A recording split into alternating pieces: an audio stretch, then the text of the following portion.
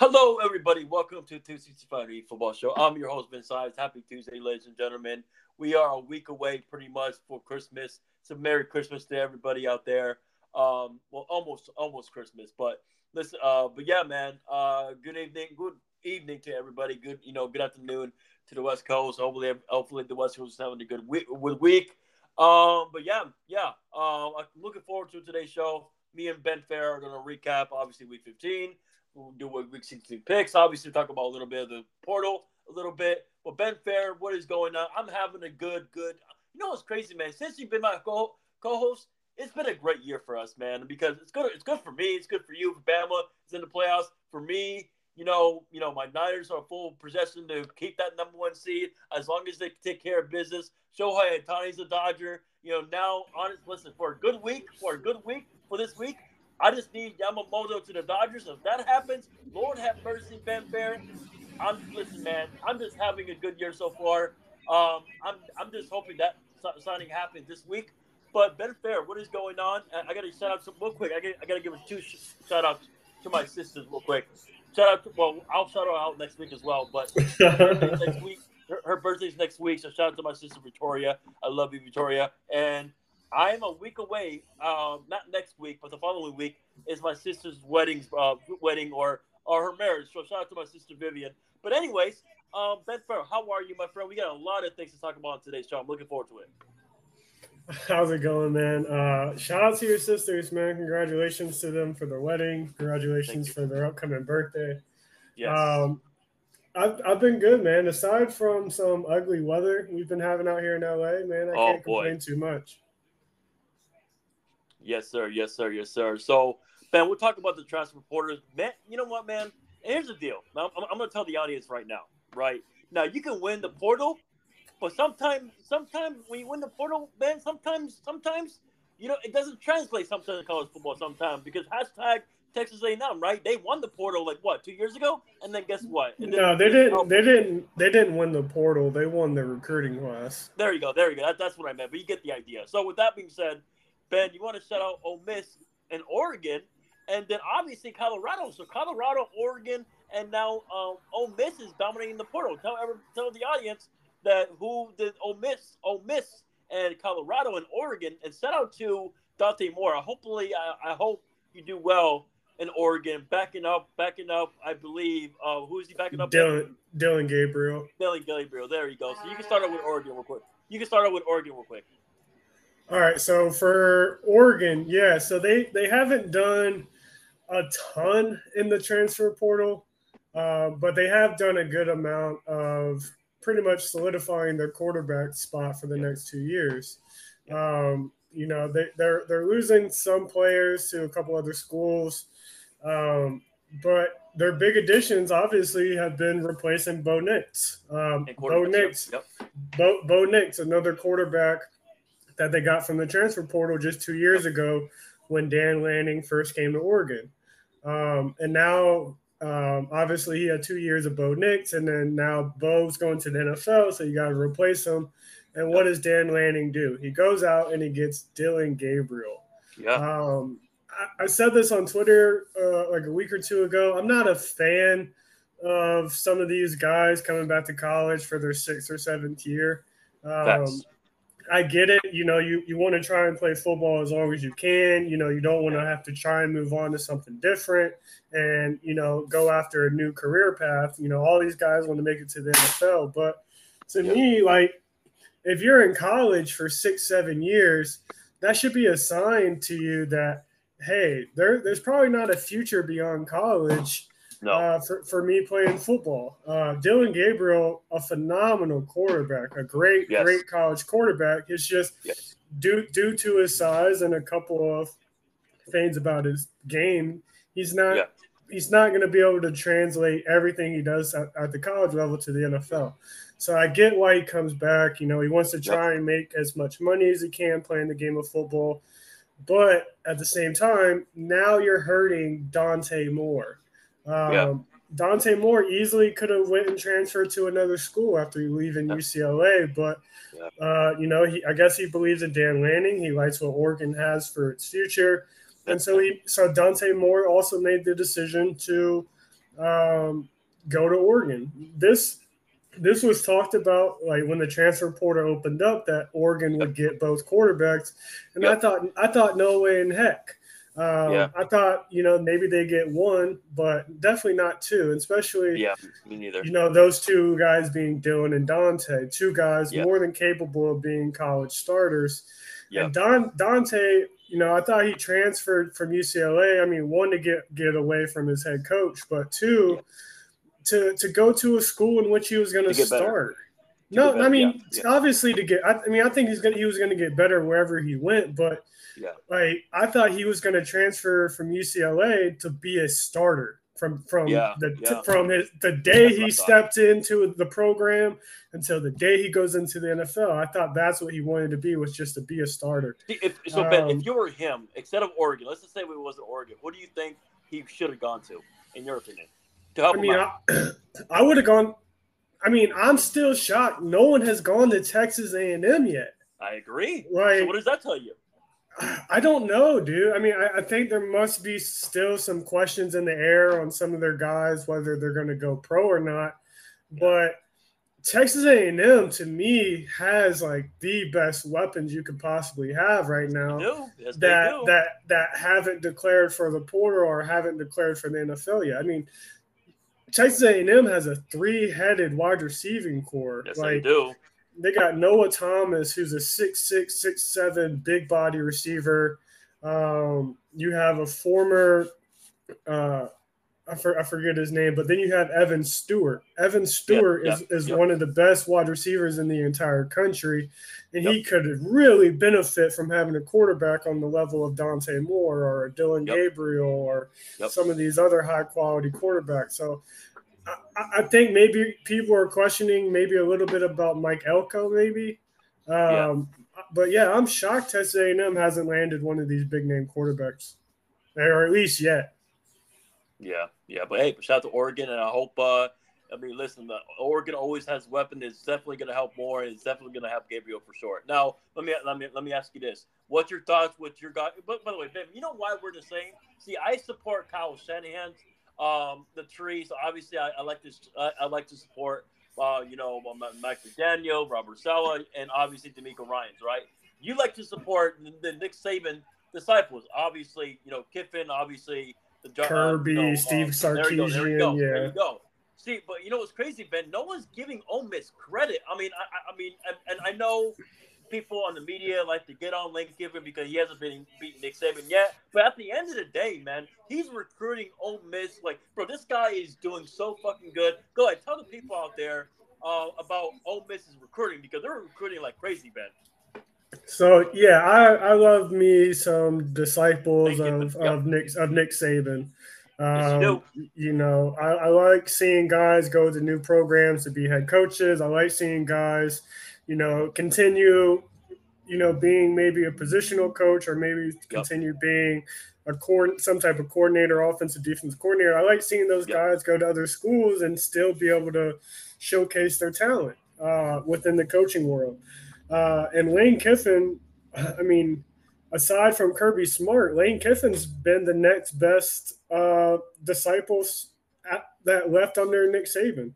Obviously, Lane's not a true disciple of Saban because obviously he had his career in the coaching world before coming to Bama to be our OC. Right. But obviously, I would say Saban maybe corrected some of the big things Kiffin was doing on a regular basis.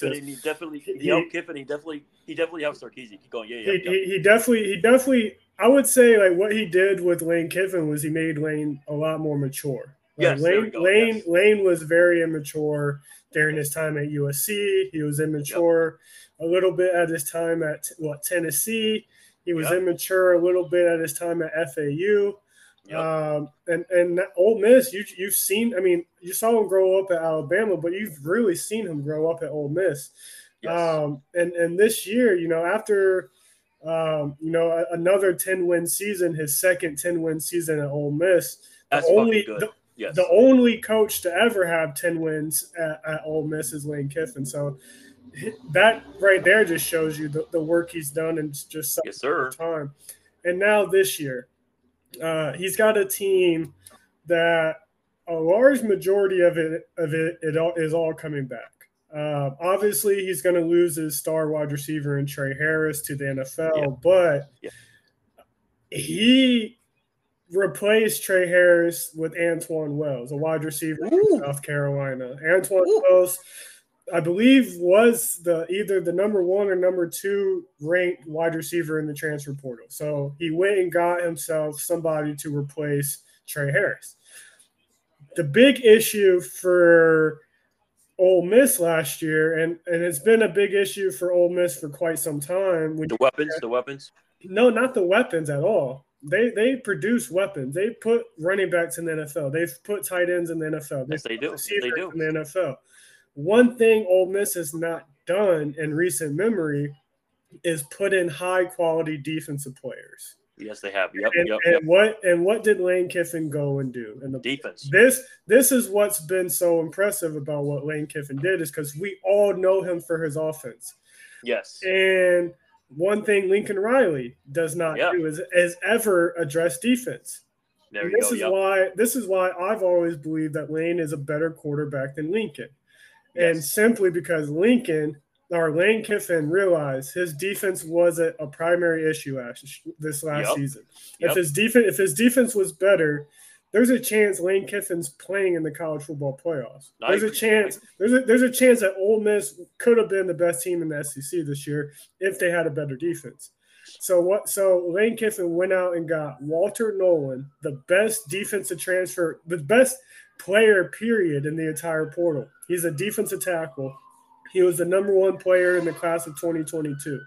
The kid is a freaking star. Yes, And then he went and put 2 guys next to him. And Princely, I forget how to pronounce his name, but he's an edge rusher from Florida. The guy could have gone pro. He would have been probably a 3rd-round pick, but he decided to come back to college. And guess what? He goes to Ole Miss. He was the number 1 edge rusher in the portal. And guess what? Lane Kiffin said, you know what? We need a bit more defense. Let me go get Tyler Barron, the 2nd best defensive edge in the portal. He's Lane. He's an edge rusher from Tennessee. So that's 3. So he's already gotten 4 guys from within the division: a wide receiver, 3 defensive linemen. And he says, you know what? I'm still not done. I'm still not even done from getting players within the SEC. Yeah. So he goes and gets the Cameron Richardson from Mississippi State, one of the best corners in the transfer portal. He says, you know what? We're still not done defensively. We need to be a nightmare on defense next year. We need a defense that can keep up with our offense. So what's he do? Yeah. He goes and gets the number 1 linebacker in the portal, and Chris Paul Jr. from Arkansas. Yet again, another guy who easily could have gone pro and could have been a 3rd or 4th round pick. And Lane Kiffin got these guys to stay in college, not only stay in college, but leave the college they were at to come to Ole Miss and try and play for him and trying to achieve whatever the goal is. And I'm assuming the goal is to win the national championship. But Ole Miss has been the best team in the portal. And that's saying a lot, because there's been a couple other teams that have done great jobs. But Ole Miss, man, they're able to keep a large percentage of their offense, but they're not, able to keep a good percentage of their defense. And some of the guys they have aren't elite level talent. So shout out Lane Kiffin for realizing his weakness and addressing it in the portal, but not only addressing it in the portal, but getting the best player that he could possibly get for those positions that he needed to fill. Shout out Lane Kiffin for an extraordinary job. Yes, sir. Now, with that being said, Colorado, man, because remember, Ben, the sky's falling in Colorado, the year 1, yada, yada, yada. Oh, well, right. Year 2. Go ahead, Ben. Colorado is dominating. They got an offensive lineman. They're doing a good job, man. People are not saying it, but of course we are, because we're podcasting. We keep it real on the show. So go ahead, man. Tell the people about Colorado. They are also dominating the portal once again. Yeah, Colorado, probably the 2nd best team in the portal, just behind Ole Miss. And depending on depending on how you look at it, you could potentially say Colorado has the best recruiting class or the best transfer class. Colorado's biggest, when I was talking about Ole Miss' biggest weakness last year was defense, right? And they addressed it. Colorado. Yep. Colorado, biggest weakness last year was offensive line and defense. Yep. So what did they go and do? Their best player is a D lineman, Quincy Wiggins from LSU. So now you got a guy that you can put on the line and potentially get pressure on the quarterback, potentially get in the backfield and stop the run. Great addition. I'm gonna leave the biggest name, my favorite addition, to last. Okay. So once again, they need a defense. So what'd they go and do? They went and got Preston Hodge from Liberty. Preston Hodge was just a sophomore last year and was one of the best safeties in the entire country. I believe he had 3 or 4 interceptions, had like 8 or 10 pass deflections. Was one of the premier tacklers on that Liberty defense last year, which was actually a pretty good defense. So, yeah, you're most likely, I believe, you're losing Shiloh Sanders, Dion's son, who plays safety for him. So now you can replace him with Preston Hodge. Terrific replacement. We had mentioned offensive line was a nightmare last year. That was their biggest need. Yep. Absolute biggest need was offensive line. Shedeur Sanders got sacked like 70 times. More than Sam Howell? More than Sam Howell? Yeah, he got sacked more than Sam Howell in fewer games. Goodness. So that just showed you that they needed to beef up the offensive line. I think Shedeur also needs to stop being so much of a pocket passer. I think some of the sacks that he took contributed to him staying in the pocket too long and not extending plays outside of the pocket and try to make something happen with his legs or just move himself away from the defenders to give him, more time to throw the ball downfield. So hopefully Shedeur can do that next year. But anyways, they went out and revitalized their entire offensive linemen. And they didn't just go out and get normal offensive linemen and hope that they work. They went out and got guys who have proven it at the college level for multiple seasons that they are quality linemen. They went and got Tyler Johnson from Houston. They went and got Justin Myers from UTEP. They went and got Jakari Walker from UConn. They went and got Khalil Benson from Indiana. And they went and got Van Wells from Oregon State. Oregon State just did a phenomenal job at giving what's his name, Damian Martinez, the ability to run the ball. We just saw Oregon State offensive line allowed DJ Uiagalelei to have the best season of his college career. So to get a guy from Oregon State was a great addition.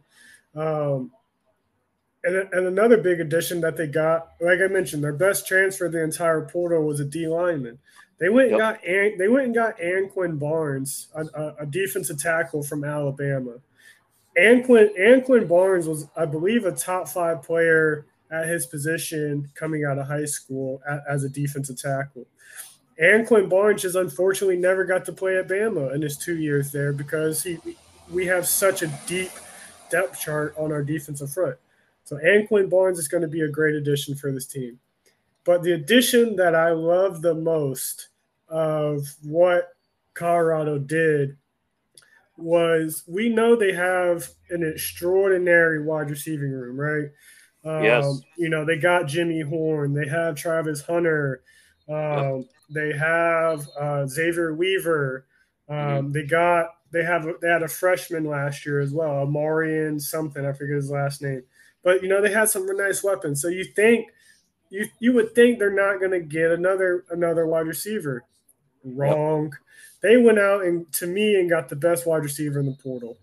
Will Shepherd out of Vanderbilt, a 6'3", fringe 6'4", 205-pound, big body wide receiver, which this team desperately needed. When you go and look at Colorado's wide receivers, yes, they're all extremely talented, but not one of them is 6'1" or taller. They're all 6 foot or shorter. And sure, you need a big body wide receiver for your quarterback to just throw it up to and allow the wide receiver to go make a play, right? Yep. And so to get Will Shepherd, a guy who's 6'3", 6'4", proven it the last 2 years at Vanderbilt against SEC opponents that he is a dominant force and could have been even more dominant had, Vanderbilt just had a quarterback. Yep. He's going to be an incredible addition to this team. I truly expect Will Shepherd to be the second best receiver on this team. I think Travis Hunter is going to have a monster career, and then I think Will Shepherd is going to be right there behind Travis Hunter, and then Xavier Weaver and Jimmy Horn right after that. But look out for Colorado, man. I know we all hyped them up last year at the beginning of the season, and we all hyped them up. It's the first year. Yeah. Their first 3 games into the season when they started undefeated. But I truly believe, though, that this Colorado team they're definitely going to be a bowl eligible team next year. Yes. They're going from, probably the greatest Pac-12 season ever. The Pac-12 was the Pac-12. No, they're not going to the big. They're going to the Big 12. Yeah, the Big 12. Yeah. Going from the Pac-12 to the Big 12, and the Big 12.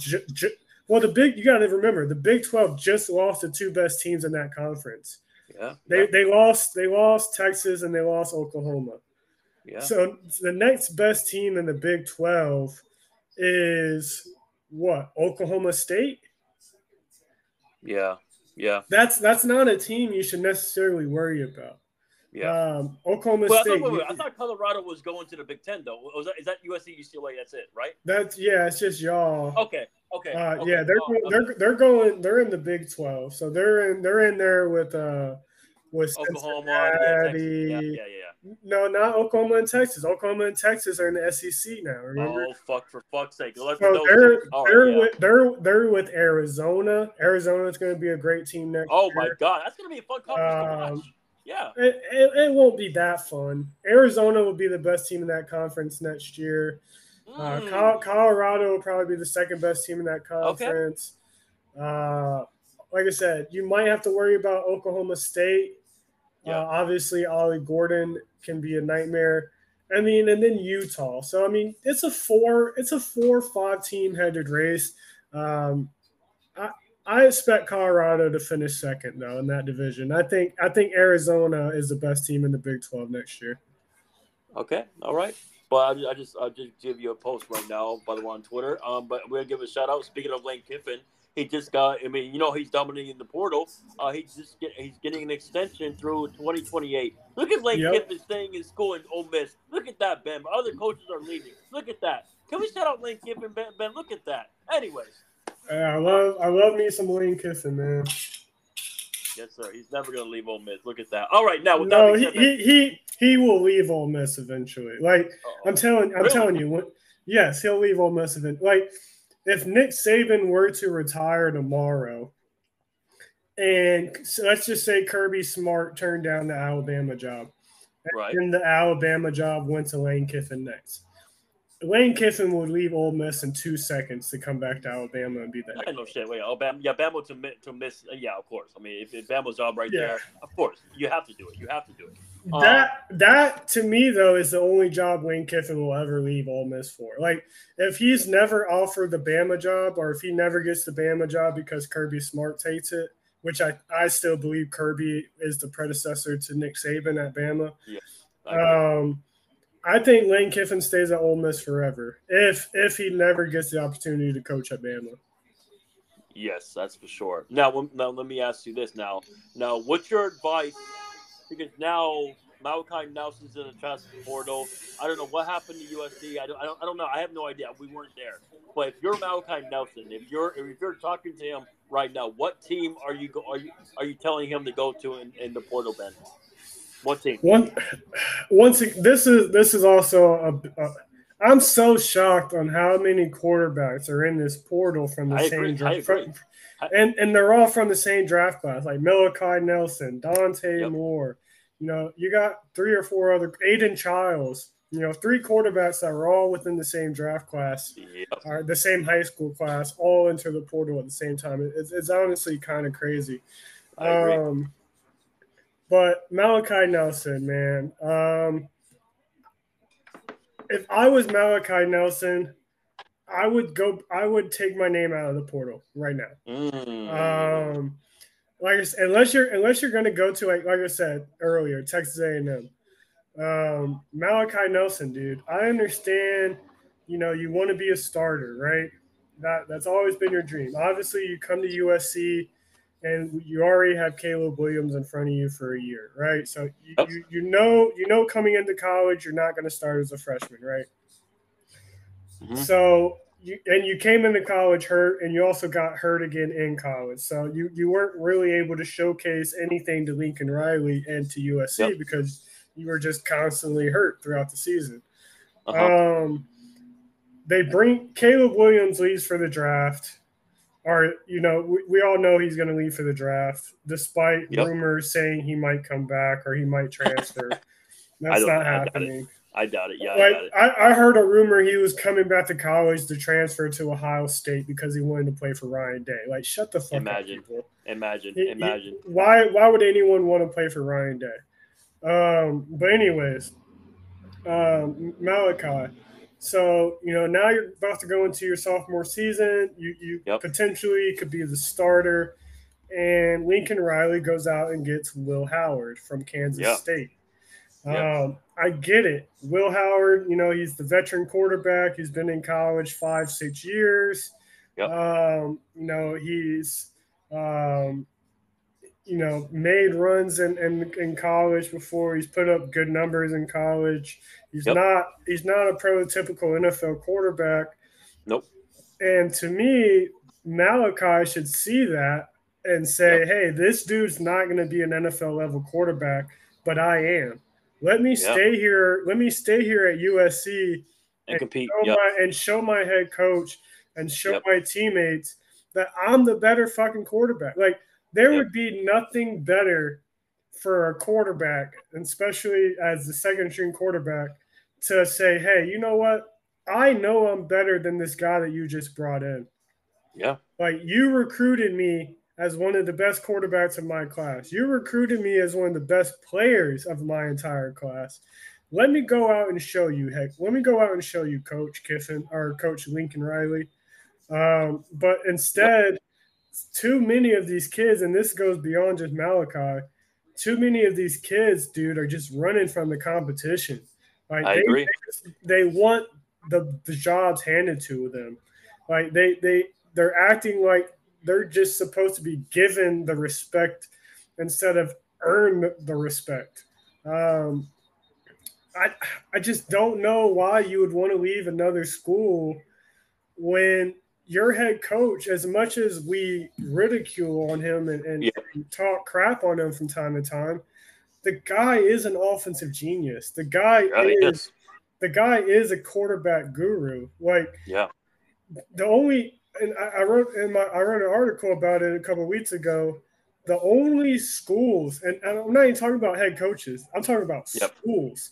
The only schools to produce quarterbacks at the same level as Lincoln Riley is Alabama with Bryce Young, Tua, and Jalen Hurts. All three of them Heisman contenders. Obviously, Jalen was a Heisman contender. Guess what? Under Lincoln Riley. Yep. So Alabama, 3 Heisman contenders in the last 6-7 years at quarterback. Yep. Lincoln Riley had Jalen Hurts, he had Kyler Murray, he had Caleb Williams, and he had Baker the Faker. Yep. This man has 3 Heisman winners at quarterback, and he had a fourth one in Jalen Hurts be a contender.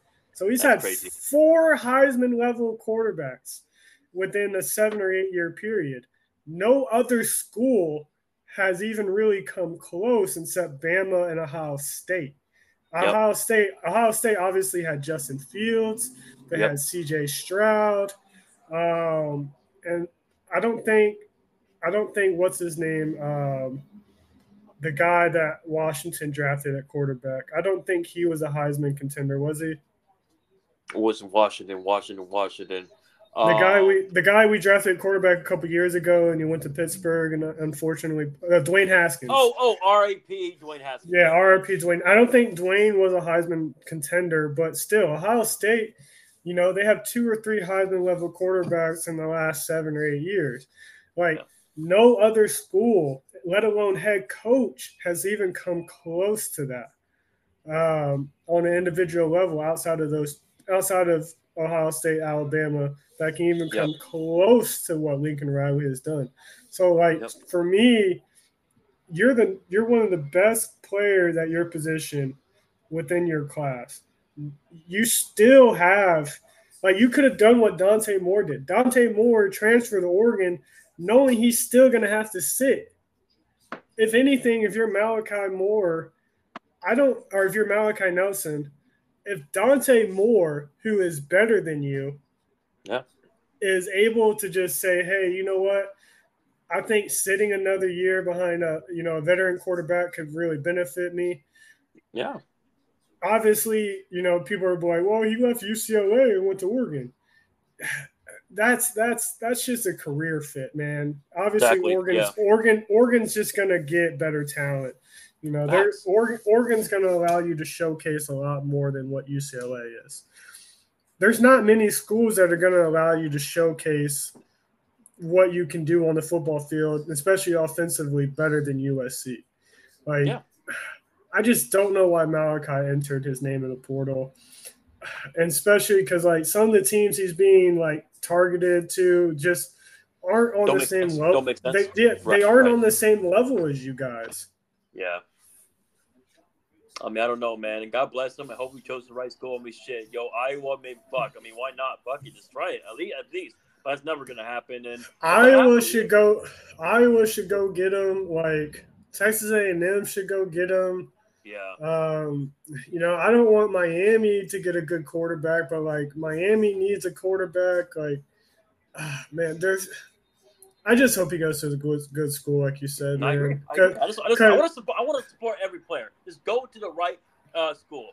Now, if you want to go to a school because yada yada yada and be the guy, but whatever. But guess what, Ben? We told Drake May on this podcast, listen, man, I guess you didn't want to smoke in Bama. I guess you didn't want a competition against Jalen. Whatever. It is what it is. And he went to see whatever. All right.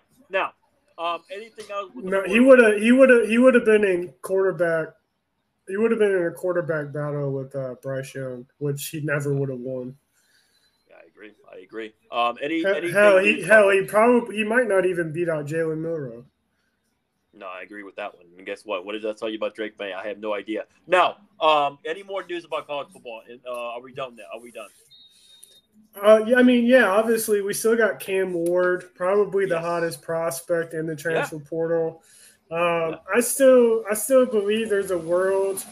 I kind of hope Cam Ward goes to the draft. I don't want to see Cam Ward because Cam Ward's being targeted to go to Miami and be their quarterback. Miami's going to be a dumpster fire next year. That's what Kev said. I mean, that's what he said on overall. Yeah, go ahead. Yep. Yeah, I think Miami's going to be a dumpster fire. I would hate to see Cam Ward. We all thought Cam Ward was going to transfer last year. Yep. A lot of people did not expect Cam Ward to stay at Washington State for another year. Yep. And we all saw the reason why he should have transferred. They started off super strong and then ended the season just as bad as Colorado did. Yep. And so the last thing I want to see Cam Ward do is go to Miami, be on another bad team, and possibly hurt his draft stock again. Because you got to remember, when Washington State was on that roll at the beginning of the year, Cam Ward not only was a Heisman contender, but Cam Ward was being talked about as a top 5 pick. And now Cam Ward being talked about as a second or third round selection, which is why Cam hasn't announced that he's going to go pro yet and is still, debating coming back to college. I hope Cam just decides to go pro, go get drafted in the second or third round. If you get drafted in the second or third round, you're probably going to go to a better team anyways, because you're probably going to get picked. You're probably going to get picked up by a team that already has a quarterback for the next couple of years. So you can just sit, mature, keep working on your mechanics, keep familiarizing yourself with the playbook and the players. Right. I think him doing that is more beneficial than coming back to school and No, Ben, you're preaching. and trying to play trying to play for a terrible program. No, Ben, you're preaching because I'll make an example, right? Sam Howell, right? He remember when he was hot that year. I forget what year. Yeah, but Sam, the difference is like Cam Ward is going into his 5th year. Sam Howell. Oh, okay. Sam Howell couldn't go into the NFL after that year because he was only a sophomore. That's true. Like, that's true. Sam just couldn't go pro. I'm sure Sam would have went pro because Sam would have been a first-round pick that year. Yeah. Yeah, and I mean, remember, he was projected to be in the first round, and there's a reason why he was a first rounder. That we know why now.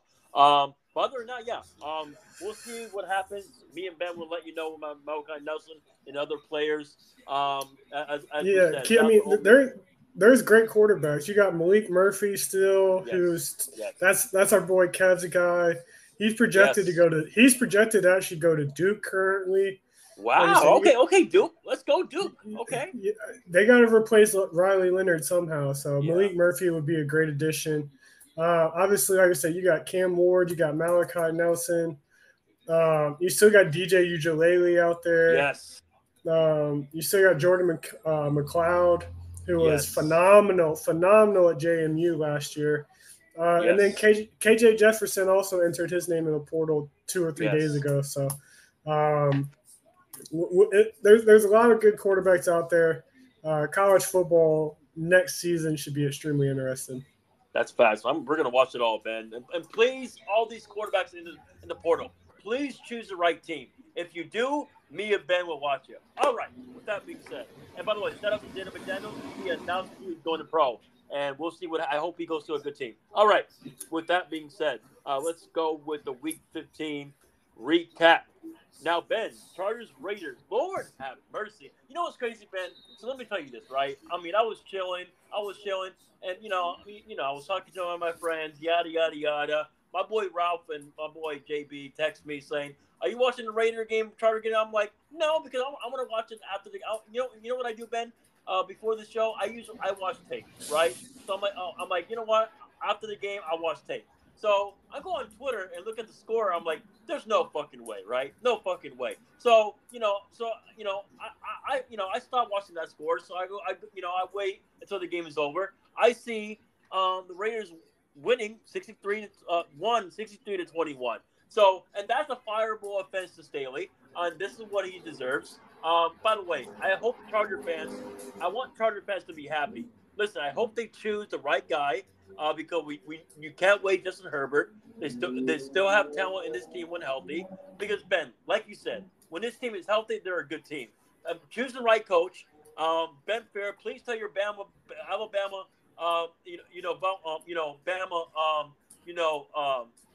guys to beat Michigan because there's a possibility that the Chargers want Jim Harbaugh. I hope they choose that man. But listen, at the end of the day, choose the right coach. God bless Charger fans. This man Staley is out because this man should have been fired after the Jacksonville Jaguar game. But Ben, Raider fans and Raiders in general, please keep Pierce. I like the locker. I like what I see from this guy in the locker room. He's doing a good job. I just hope they choose the right quarterback. Ben, if they do well in the draft. They do well in free agency. This Raider team will be fun to watch with Pierce. Now, Ben, what do you have to say to our guy, Big Baby, and Charger fans? Because I'm just hoping for Charger fans' sake that they choose the right coach. That's all. But go ahead. Yeah, I remember you and I were texting during this game. Yes. I told you I couldn't believe the score to this. Halftime it was 42-0. I mean, Ben, you're like, is this Georgia TCU? I mean, it's kind of ironic because go ahead. The week before this game, this was the same Vikings team that put up 0 points in an overtime loss to the Vikings. So that's why I was so flabbergasted. Raiders. Yeah, the Raiders. The Raiders were the same team that put up 0 against Minnesota in that overtime game. The week just before this one. And so, like I said, at halftime when I saw it was 42-0, I was like, I'm not even going to turn this game on. I was busy and couldn't watch the first half, but like once I saw the score, I was like, I'm not turning this on.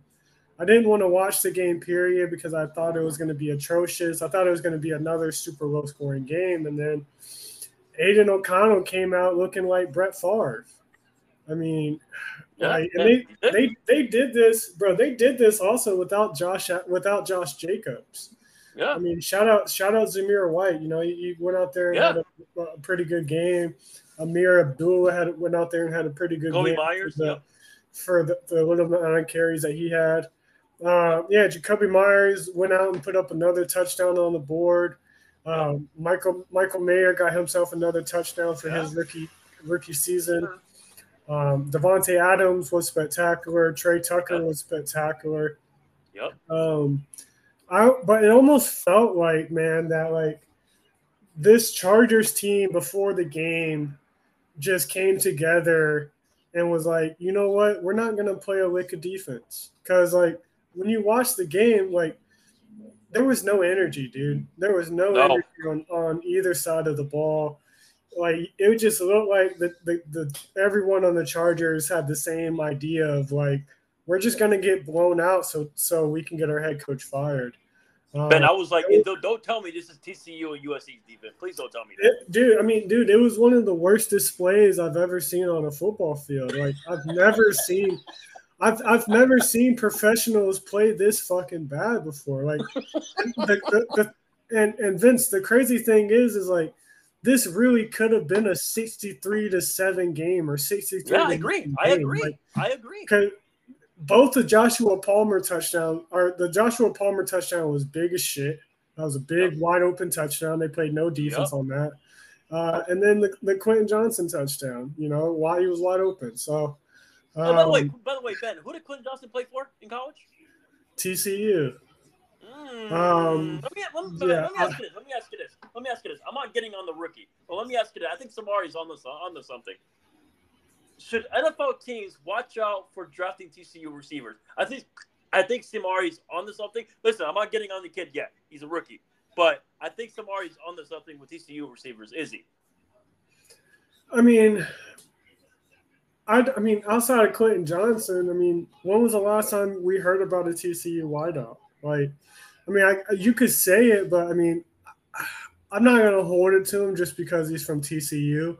Right. I'm gonna hold it to him just because I don't think he's as good as people thought he was. Me personally, I didn't have a first round grade on him. I definitely didn't think he was one of the three best receivers in his class. You know, you can go back and watch games from his time at TCU. Yeah, he had some games where he blew up, but he also had some games where he absolutely disappeared. I mean, look at the Georgia game, for instance. He was absolutely irrelevant in the national championship game. Like he had just had a big game against Ohio State or Michigan, whoever they beat to get into the Natty last year. He had a big game. And then in the biggest game of his entire college career, he was irrelevant. I mean, obviously so was his quarterback, but Quentin Johnson, he was nowhere to be found. So nope. I think the guy's got some talent, but I don't think he's as good as people thought he was. Well, they thought that he was going to be their next Mike Williams, which I didn't see that, but that's what they thought. And my thing is like, if you think a guy is going to be your next Mike Williams, avoid it. Like, what has Mike Williams ever proven to us that he can stay consistent? Like, I'm not even talking about the injuries. Yeah. Mike Williams, when healthy, is a good wide receiver, right? Yes, he is. He's not consistent. He can't go out there and be your number one guy on a nightly basis. He's just not that good. He runs a couple routes, and that's it. Same thing with Quentin Johnson. Quentin Johnson, it's cool. Yeah, he's 6'4", 225, 230, right? Awesome. Yep. It's cool. He's got very good speed. That's awesome. But guess what? He doesn't have the best hands. He doesn't run good routes. And also he doesn't run every route in the route tree. He like when you watch Quentin Johnson play, he runs quick slants and he runs deep routes. That's it. And even his deep routes, when he's getting in and out of his cuts, he's stiff.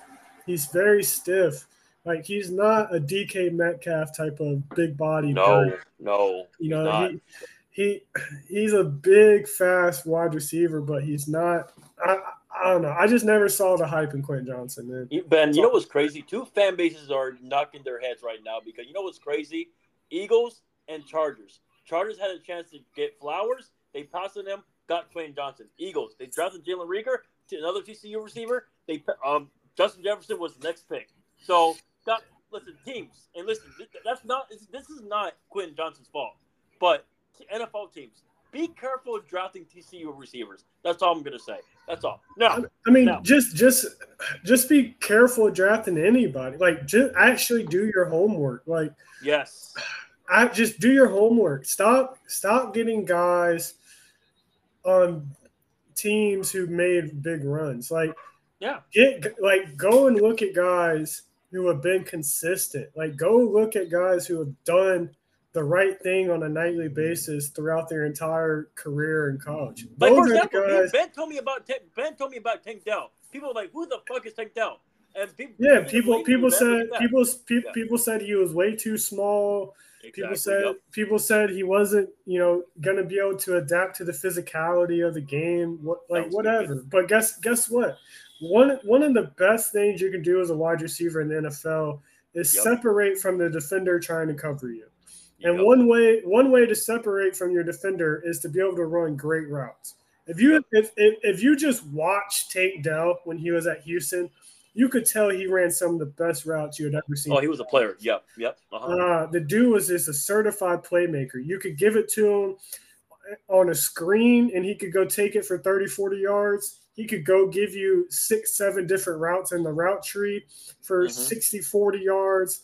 Like, he's a smaller wide receiver at like 5'9", 160, but if you threw the ball a little bit high for him and he had to go make a play, guess what? Tank Dell is probably still going to go up and catch that ball over the defender. Like, he was just a certified baller at Houston last year, and I could not believe that there was 6 or 7 wide receivers taken above him. It was just ludicrous. Well, I'm with you, but guess what? We know who the smart teams that can draft. I can tell you that. We don't have to mention those teams, but we respect them. All right, but let me tell you this, Ben, and Nick Freeze. I hope you listen to this. I just hope the Raiders keep Pierce, man. I see something with Pierce. I see the locker room loves him. When the locker room loves him, I see something in Pierce. Do you? I do. I like Pierce. I'm all for former players turning coaches. Yes. You've been there, you've done it. I feel like it's easier to command a locker room full of grown men. Look at Dan Campbell. Dan Campbell, yeah. I think a lot of coaches, especially head coaches, I feel like they should all be former players. Just because it's easier to tell a guy to do something when you've been in the same position and done it. Now, like when you've been a Brandon Staley and you probably haven't played any form of football since high school. Nope. It's very hard to tell a guy to do something and then listen, because like I know me personally, like when I was in the military. Like when on the back end of my career in the military, I wasn't gonna listen to somebody who just came into the military. Like they weren't gonna tell me what to do and how to do it, because they don't know how to do it themselves because they just got there, right? Yeah. So why some of these players, when it comes to their head coaches, they don't respect them and they don't believe in them because they haven't been in the same positions. And so when you have a guy like Alec Pierce and you see the locker room just immediately buy into him, it's more likely they love the guy and respect the guy because the guy has done it at the highest level. Like the guy was a very good linebacker in the NFL. The guy is a Super Bowl fucking champion at the NFL level. So he knows how to get to the promised land. He knows the effort you have to put in to even try and get there. So I hope they keep him. I think he's done a phenomenal job, and I think he'll continue to do a phenomenal job if given the reins again next season. We see former players do well. D'Amico Ryan's is doing well. Look at Kyle Bennett. You know what he was? He played receiver in college. Look at that. In Texas, by the way. Hey, guess what? The only head coach to never have a losing record, and Mike Tomlin. Guess what? He's a former fucking player. Yeah. I'm looking at Kevin O'Connor. He was a quarterback. Look at that. I mean, yeah, we can make a lot of coaches, right? So. I mean, but hey, it doesn't always work out because I mean, look at Ron Rivera. Like, obviously, Ron was good for a little bit, but obviously, he's just fallen off. Yeah. Well, it is what it is, my friend. I mean, yeah, but we shall see what should happen. But Chargers, please get Jim Harbaugh, make my guy Big Baby happy. And when Jim Harbaugh leaves Michigan. And Michigan will suffer because I don't know who their next coach will be. Maybe Rich Rodriguez. I have no idea. But they will suffer. Rich Rod. Imagine. They would. I don't think they would ever bring Rich Rod back. I know. I'm kidding. You know why I said that. I mean, they will have to hire somebody. I mean, but hey, we'll see. But if they do not be surprised if Jim becomes the head coach and the GM because that's what Jim wants. He wants to be. The intention he wants to take control, which if I'm the Chargers, I would do. Imagine what Jim Harbaugh can do with Herbert and that roster. So we shall see what happens. Chargers, just make my Charger fans happy. All right, Vikings, Bengals.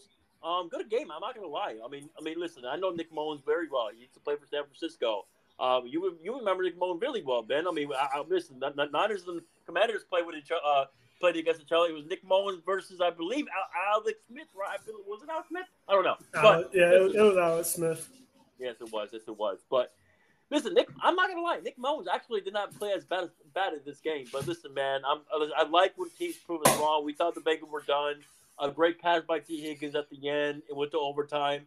But give the Bengals credit, man. They're not out. I mean, I like Brian Flores, but Ben, when quarterback throws 2 interceptions, that's a recipe for a disaster.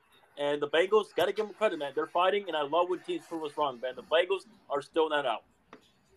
Yeah, Bengals are still not out. I mean, you gave credit to Nick Mullins, but we got to give credit to Jake Browning as well. Yeah. We all made fun of him when they announced him the starter after the Joe Burrow injury. Yep.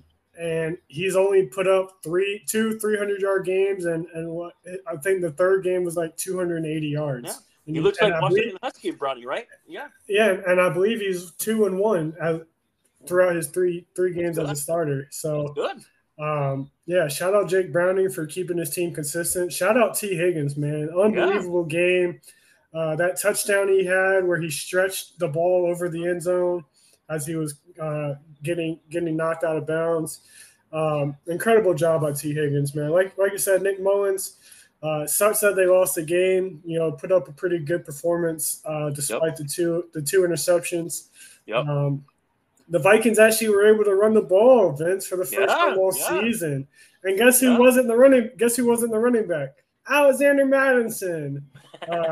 I try to tell people going into the year that Alexander Mattison was not a true number 1 running back. He's running back too.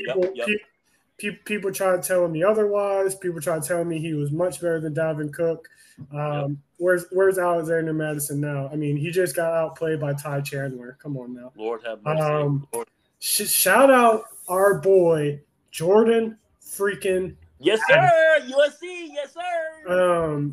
Addison has been very good all season long. He got better when Justin Jefferson was down with his injury, and now that Justin Jefferson's been back for 2 weeks now, Jordan's still been probably the most consistent player on that team, and especially on the offensive side of the ball. I believe he's like 3rd in catches for all rookies. He's 1st in yards, I believe, for all rookies, and he's 1st in touchdowns, I believe, for all rookies. So shout out Jordan Addison, man. People thought that he wasn't going to be great. Obviously people thought that he had not shown up yet. It's talking about Nick Wright. Oh boy. Nick Wright was talking crap about Jordan Addison a couple of weeks ago. Hey, he's a fan. He's a Chiefs fan. Chiefs can use him. Go ahead. It's all good. Yeah, Chiefs could definitely use Jordan Addison. They would look like a much better team if they had him. But yeah, I just wanted to make sure we gave this, even though they lost, I wanted to make sure we gave credit to our guy that's fine. Jordan. So, listen, if you give rookies credit, we got to give them more. They deserve. Yeah, that's fine, man. That's what we do in the show, man. Oh, and hold on, and last thing, Danielle Hunter. Yes. Danielle freaking Hunter, man.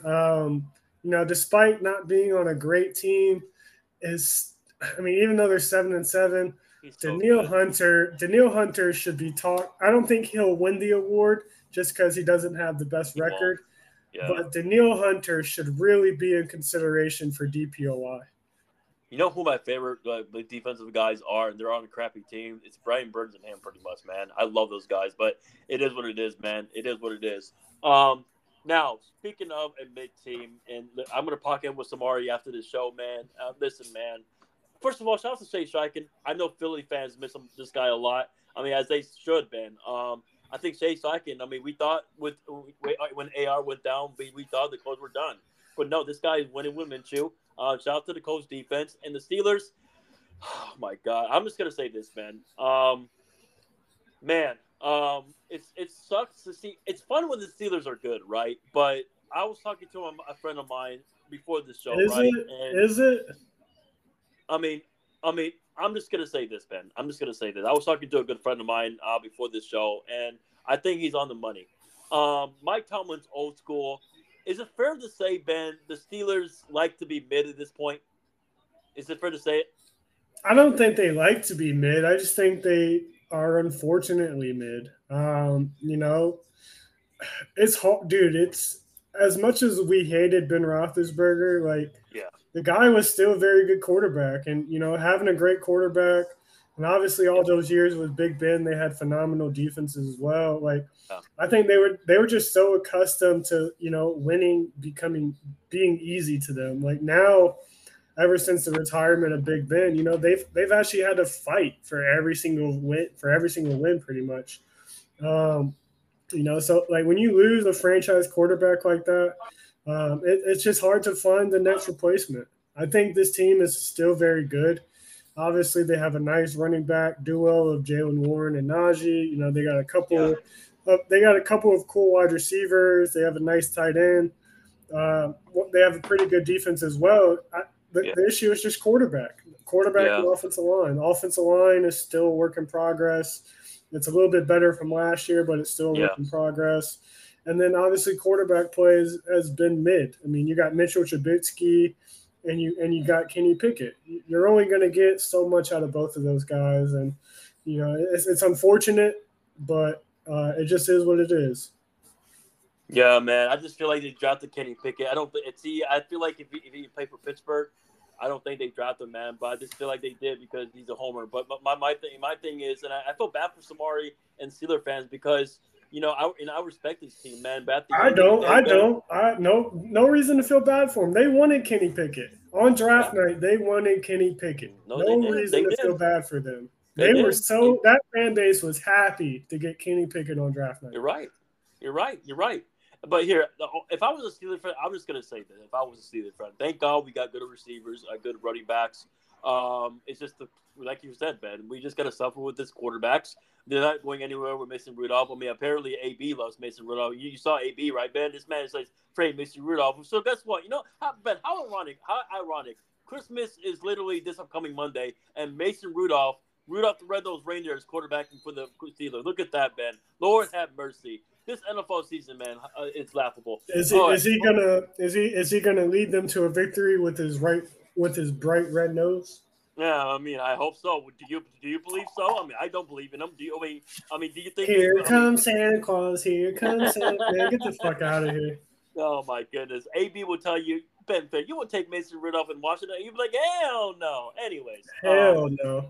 Exactly. The only reason why we know Mason Rudolph is because of the Myles Garrett thing. That's it. I wouldn't even want Mason Rudolph. I wouldn't even trust him to clean up the streets among city. Oh my goodness, I don't blame you. Let alone be the quarterback of my NFL franchise. Exactly, but Ben, you have to be impressed with Shane Steichen, man. I mean, you have to be, because who would have thought the Colts would be in this right in the playoffs right now? I'm impressed. I'm impressed with what the Colts have done. They've done a terrific job, especially Jonathan Taylor has been out pretty much all year. Yeah. He's only been present for like 4 or 5 games. We'll see what they're able to do next week. Obviously, Michael Pittman took that brutal hit. Oh yeah. So we got to see what they're able to do. But yeah, great win over the Steelers, man. That's for sure. Now, speaking of what I believe that division, first, second, and third all have the same record at 8-6. Yeah. AFC South is fun, man. You got D.V. Ryan, you got Doug Peterson, you got obviously Shane Steichen. When AR comes back, it's going to be fun. Now, listen, the only thing I respect about Tennessee is Derrick Henry, Hopkins, and obviously their defensive line. Other than that, they're not watchable. All right, now, the Broncos and Lions, man. Ben Fair and Jonathan Watson. I know you tweeted at me because I said the Broncos need a quarterback for Sean Payton. Let me explain my reason, right? I love Russ. Me and Ben Fair always got to keep it real on the show. Let's keep it real about Russ. At this day and age, Russ right now is a game manager. Now, if you get Russ from 10 years ago, like, no shit, I think Denver's really good. Denver's good with Russ, with Sean Payton. But in this game, Ben, it was obvious, man. Like, I'm not really surprised with this win with Detroit. Obviously, their O-line was healthy. They used Jahmyr Gibbs, right? Like, what the fuck? Like, why can he do this all season, right? And then St. Brown. I mean, shout out to my guy St. Brown, Sam Laporta. But, it's just – and I'm not really surprised about Mike McGlinchey. How surprised are you that the Niners let him go and they're doing good without him? Like, no shit. But anyways, hey, have fun with Mike McGlinchey. But let me ask you this, Ben, in all seriousness, to make Bronco fans happy. At least they have a first-round pick. But overall, congrats to the Lions. They get Gardner Johnson back. I would rather have him than James Bradbury, but I don't know why the Eagles. But whatever, Ben. What do I know? Listen, we're not the GM. Who the fuck cares, right? So, anyways, any thoughts about this game? What can you tell our guy Watson and Bronco fans? And can we give a big up a shout out to Gibbs, because I'm happy that he's doing well. Which, by the way, Ben, the Lions just activated Hendon Hooker. That's interesting. Well, go ahead. Thank you, Lord. Hendon Hooker is healthy. Well, go ahead. Yeah. Yeah, I mean, obviously we know Hendon's not going to play at all this year unless it's in garbage minutes. Heck, Hendon might not ever play a game in the NFL, sadly.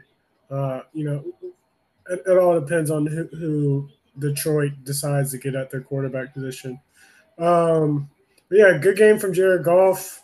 Great game from Jahmyr Gibbs. 2 touchdowns on the day.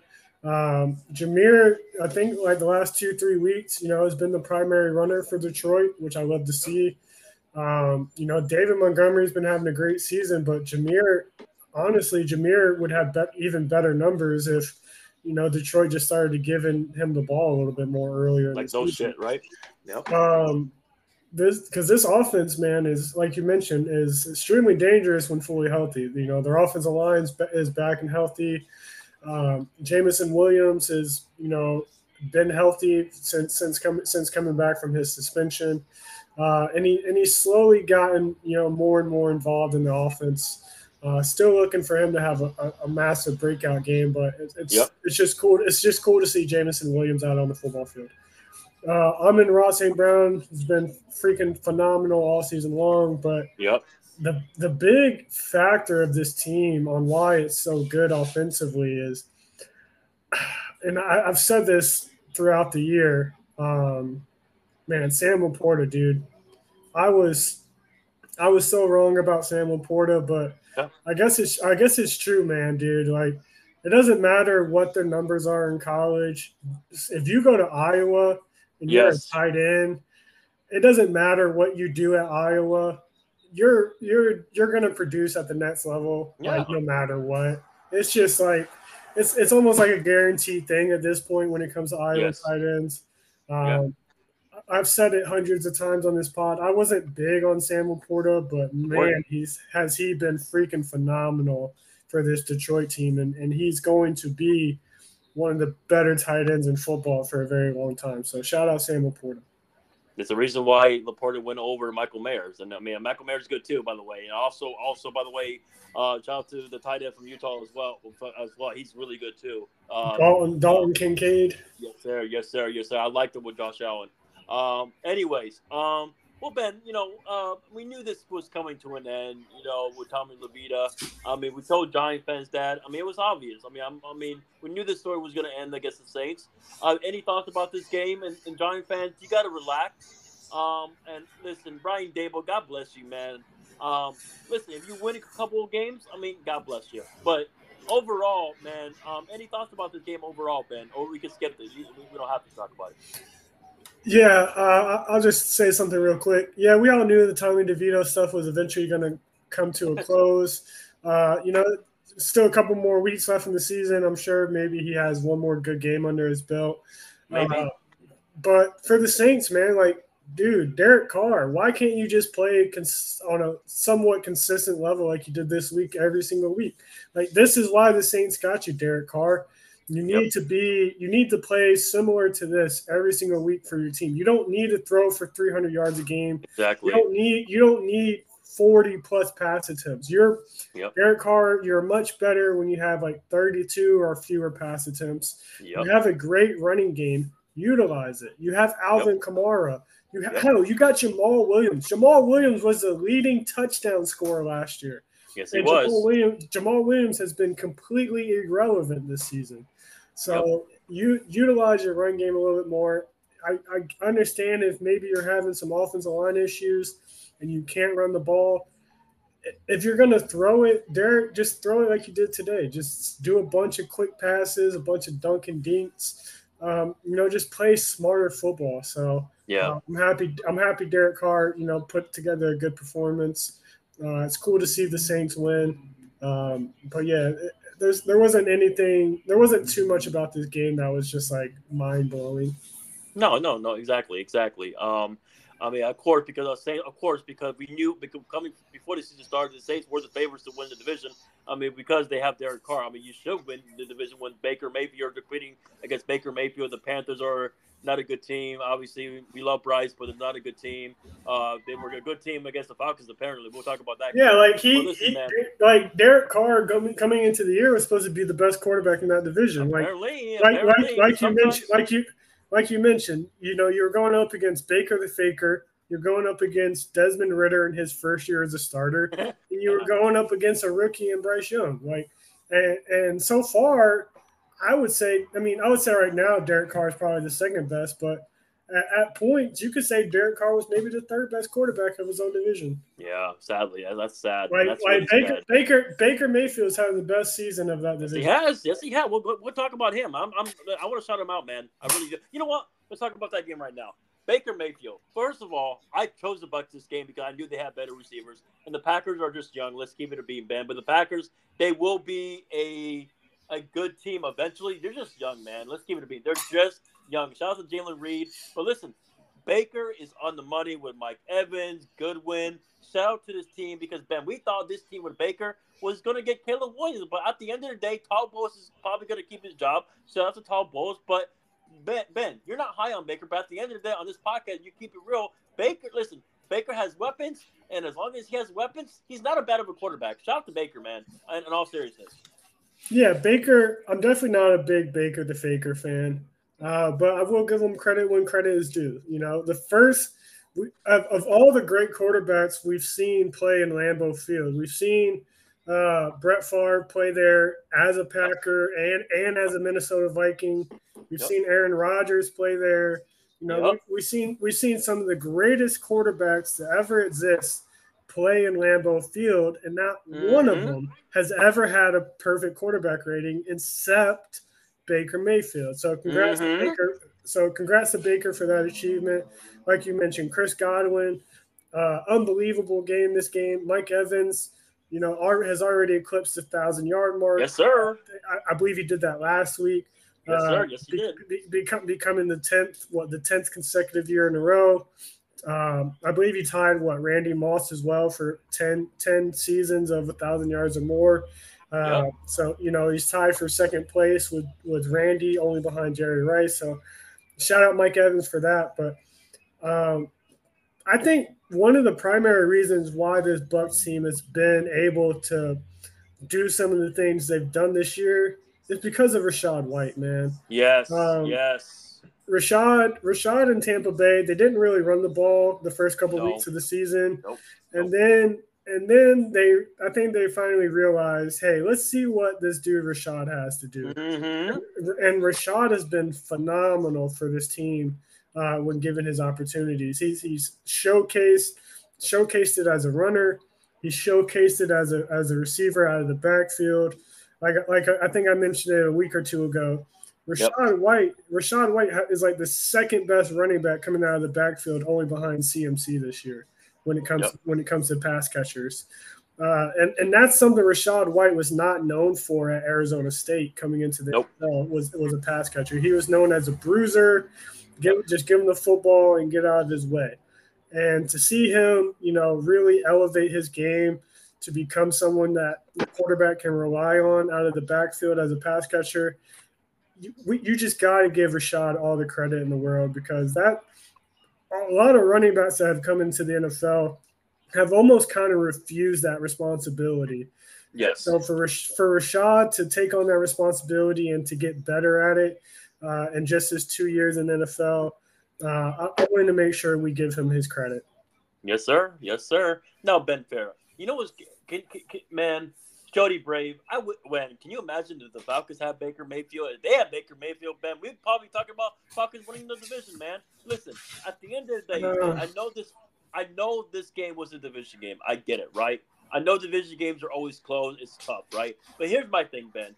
See, people call me I was crazy for picking the Falcons for the division. The only reason why I was on them, I like their defense, I like the running game, and and I just feel like, I thought Arthur Smith was going to copy Tennessee, right?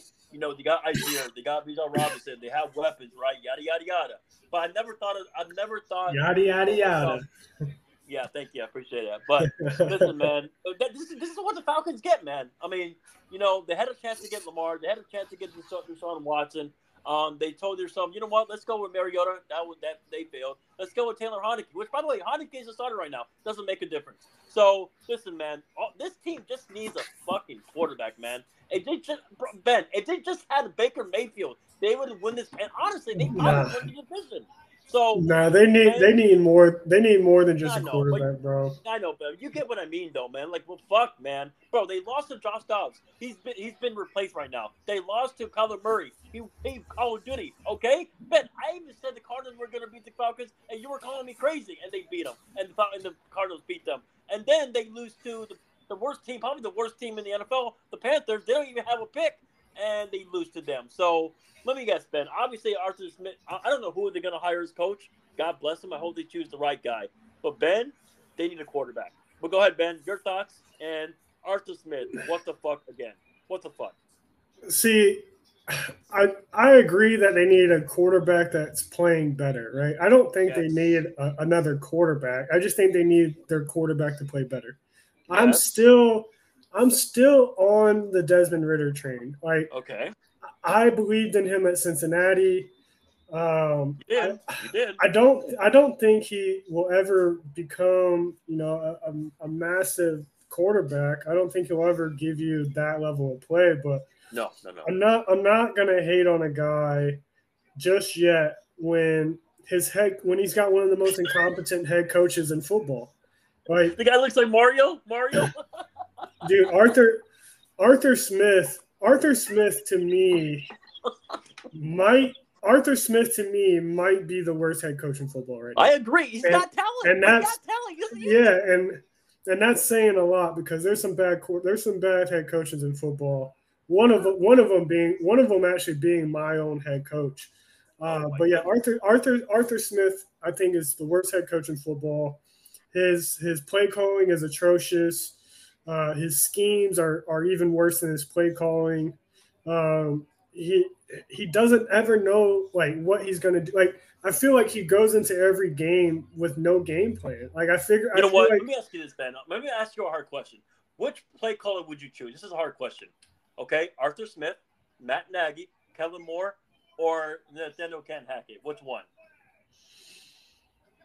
I mean, probably more. I mean, Moore was at least able to do some nice stuff with Dallas, Yeah. right? Yeah. So I would probably take him, honestly, Kellen Moore. I definitely would not take.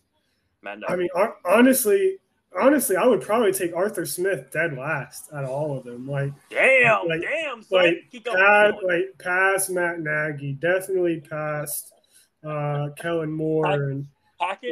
Nathaniel Hackett. I would probably take Nathaniel Hackett too, depending Oh on the my goodness! quarterback Even that though I they had. can barely score, Jesus. Yeah, I mean, dude, like Arthur Smith is bad, dude. He's so bad.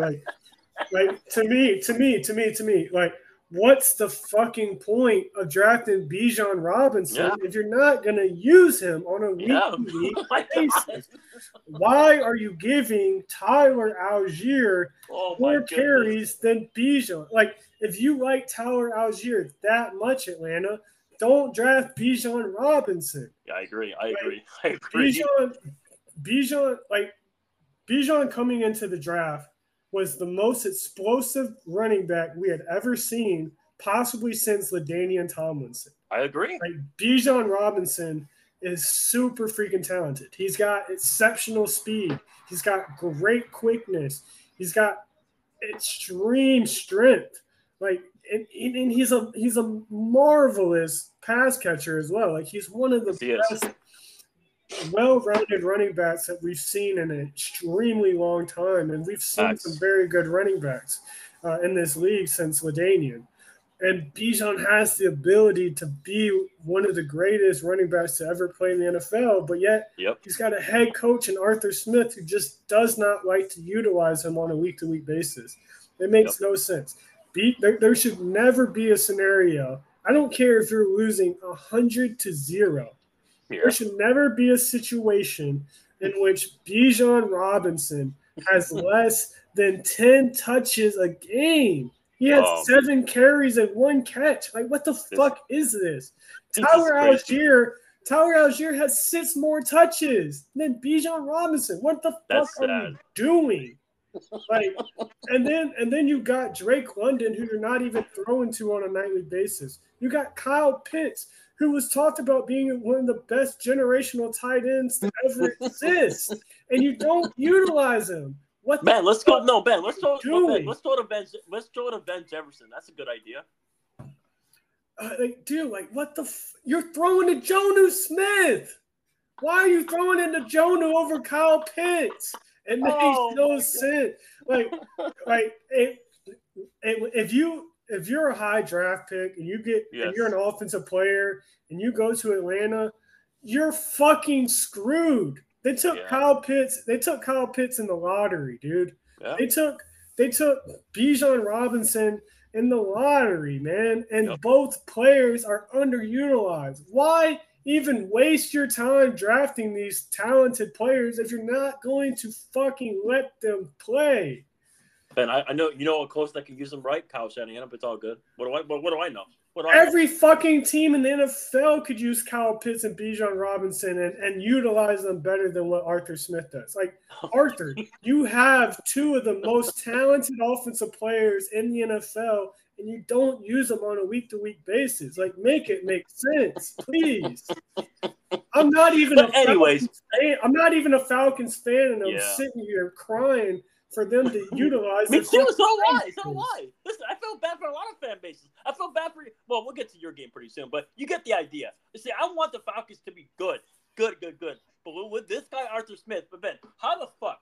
And listen, no disrespect to Josh Dobbs. Now he's benched, right? Josh Dobbs, Kyler Murray plays the Call of Duty. You lose to him, and then you lose to a not good Panthers team. Like, what the fuck? Which, by the way, go ahead with your boy Bryce Young. He got up the field goal range. Adam Thielen did his thing again. Go ahead, real quick. Yeah. Yeah, shout out Bryce Young, got his second NFL career win.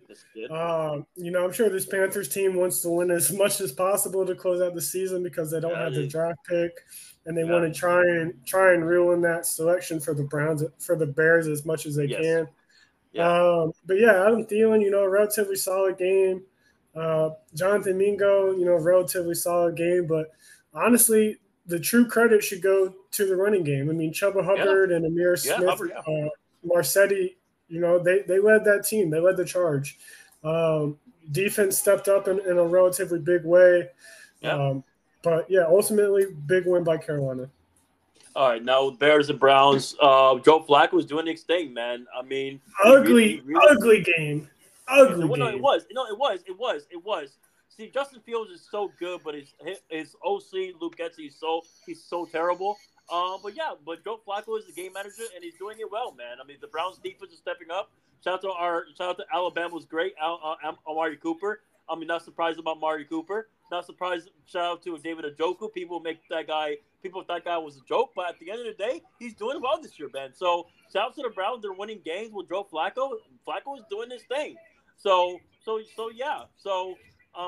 Ben, your thoughts? And man, I feel bad for Fields, man. He's overcoming with bad coaching, but Bears should have got this game, man. They really did. Should have, but it is what it is. Ben, any thoughts? And shout out to the Browns defense. And again, shout out to your boy Amari Cooper. And once again, Alabama.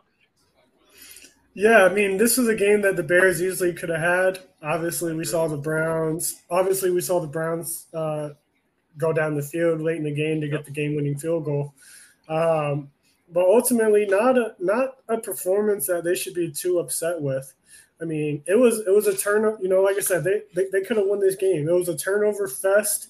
5 interceptions between the two quarterbacks, 3 for Flacco, 2 for Fields.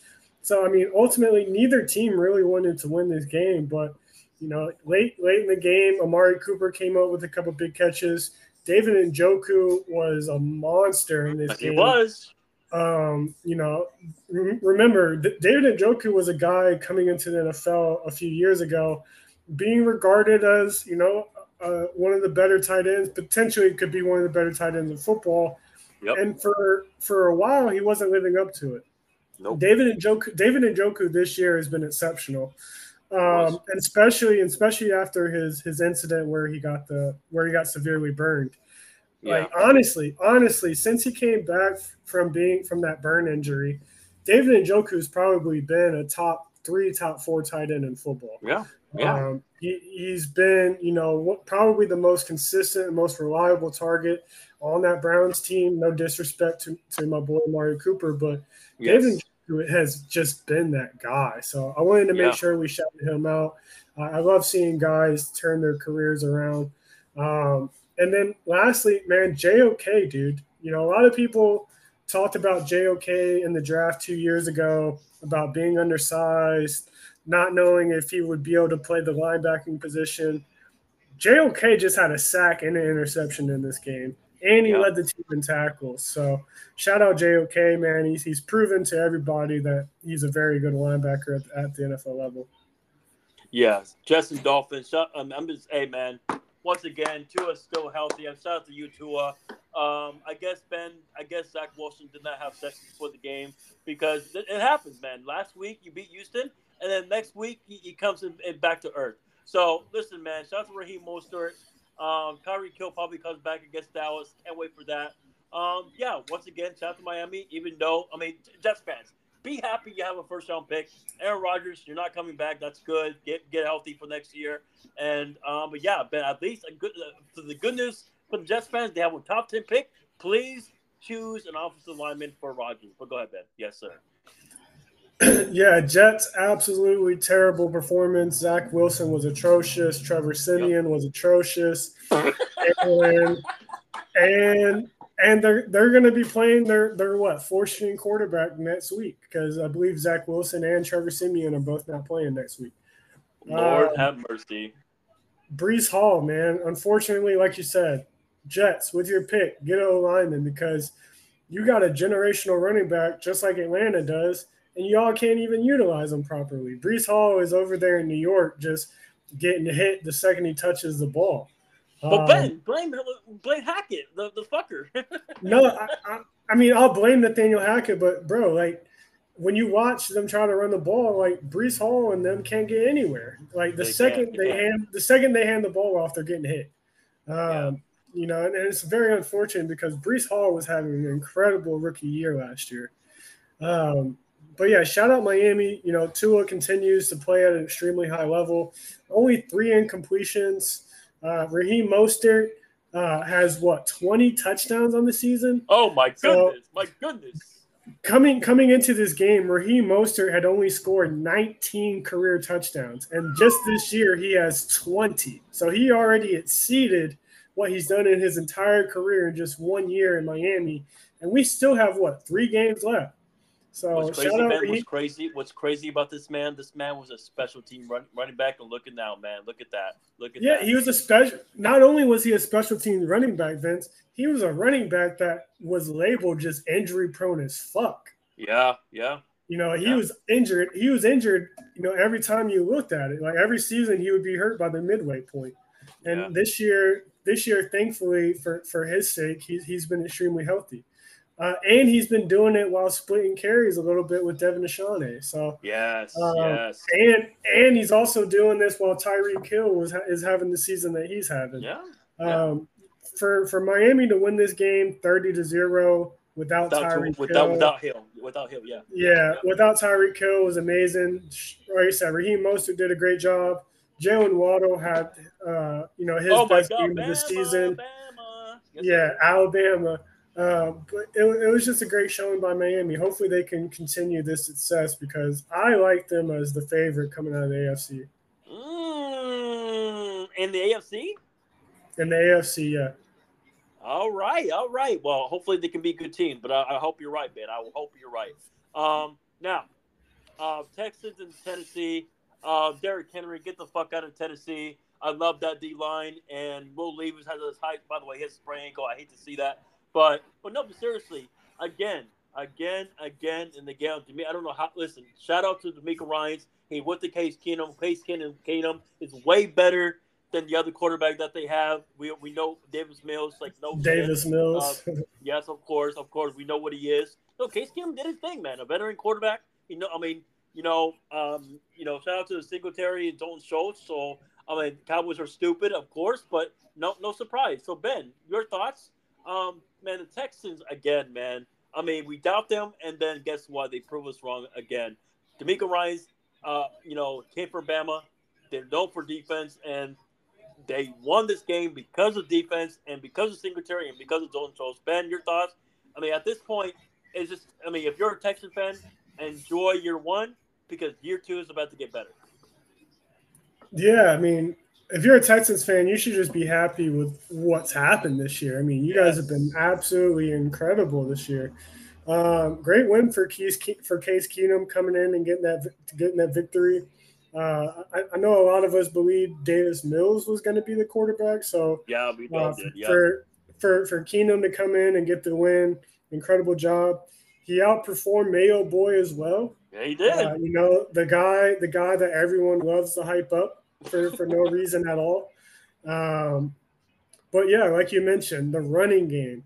It's been something that's been hit or miss for Houston throughout the season. But when Houston is able to run the ball, they win. They win most times than they lose. And Devin Singletary, I believe, recorded his third or fourth 100-plus yard game of the season.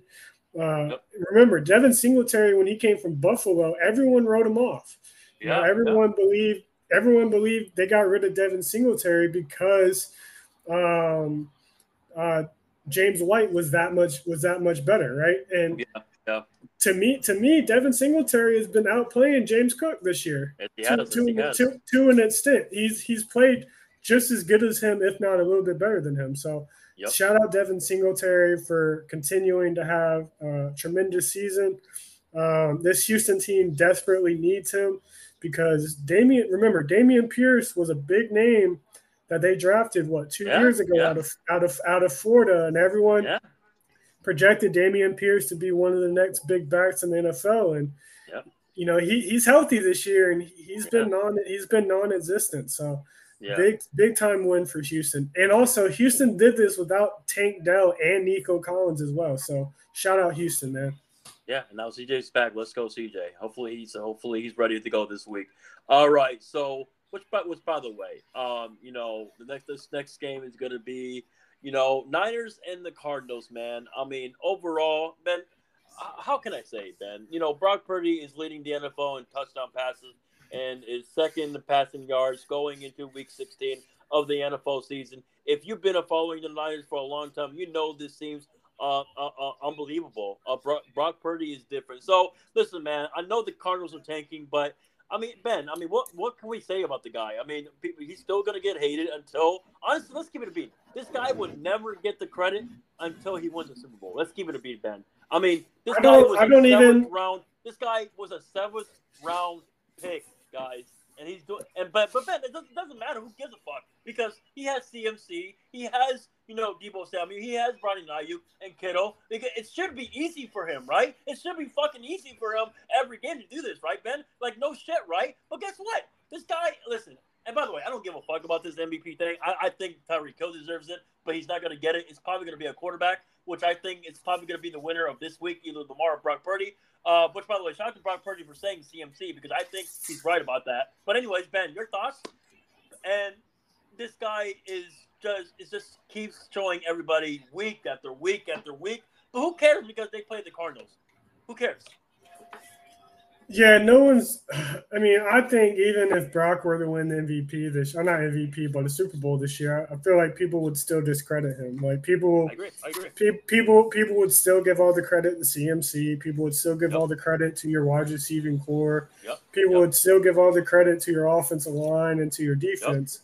And all that credit to those players and those position groups are true and deserve their respect and recognition. But at the same time, like – I get it. Brock Purdy has tremendous weapons, and maybe if you take them away, he doesn't play nearly at the same level. But like no shit, right? Like no shit. Yeah, but at the same time, like as a quarterback, you still got to throw the ball to those guys. Like we've seen players have great position groups throughout history, and still not be able to perform nearly at the same level in which Brock Purdy's doing.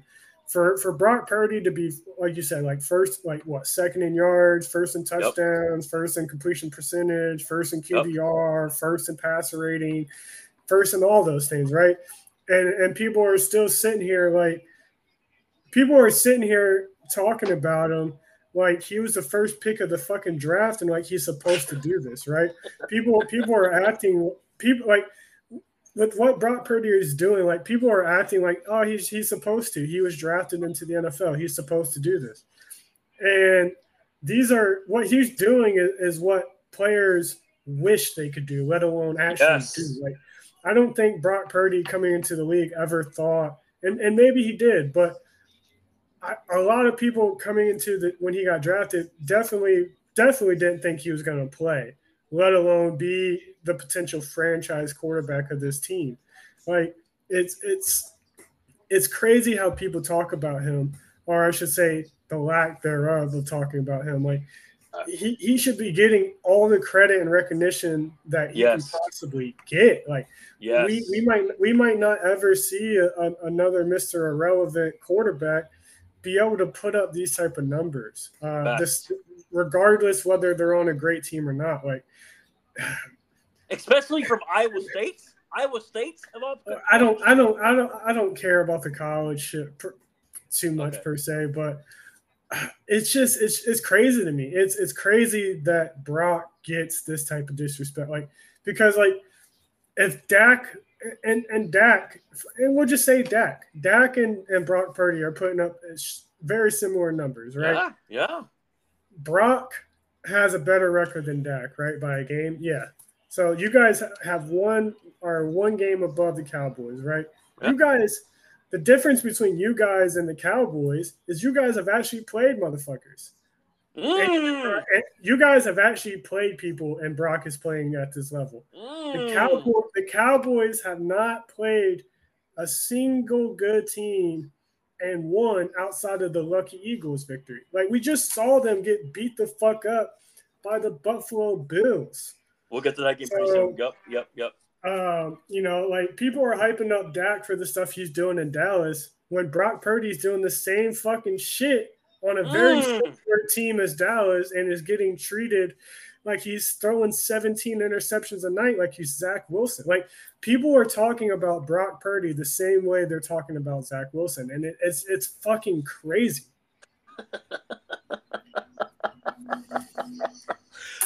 Oh my God! It's just you know what? I'm just gonna tell the audience that just make sure you pay attention to Ben Fair with quarterbacks because he knows his shit about quarterbacks. No, he does.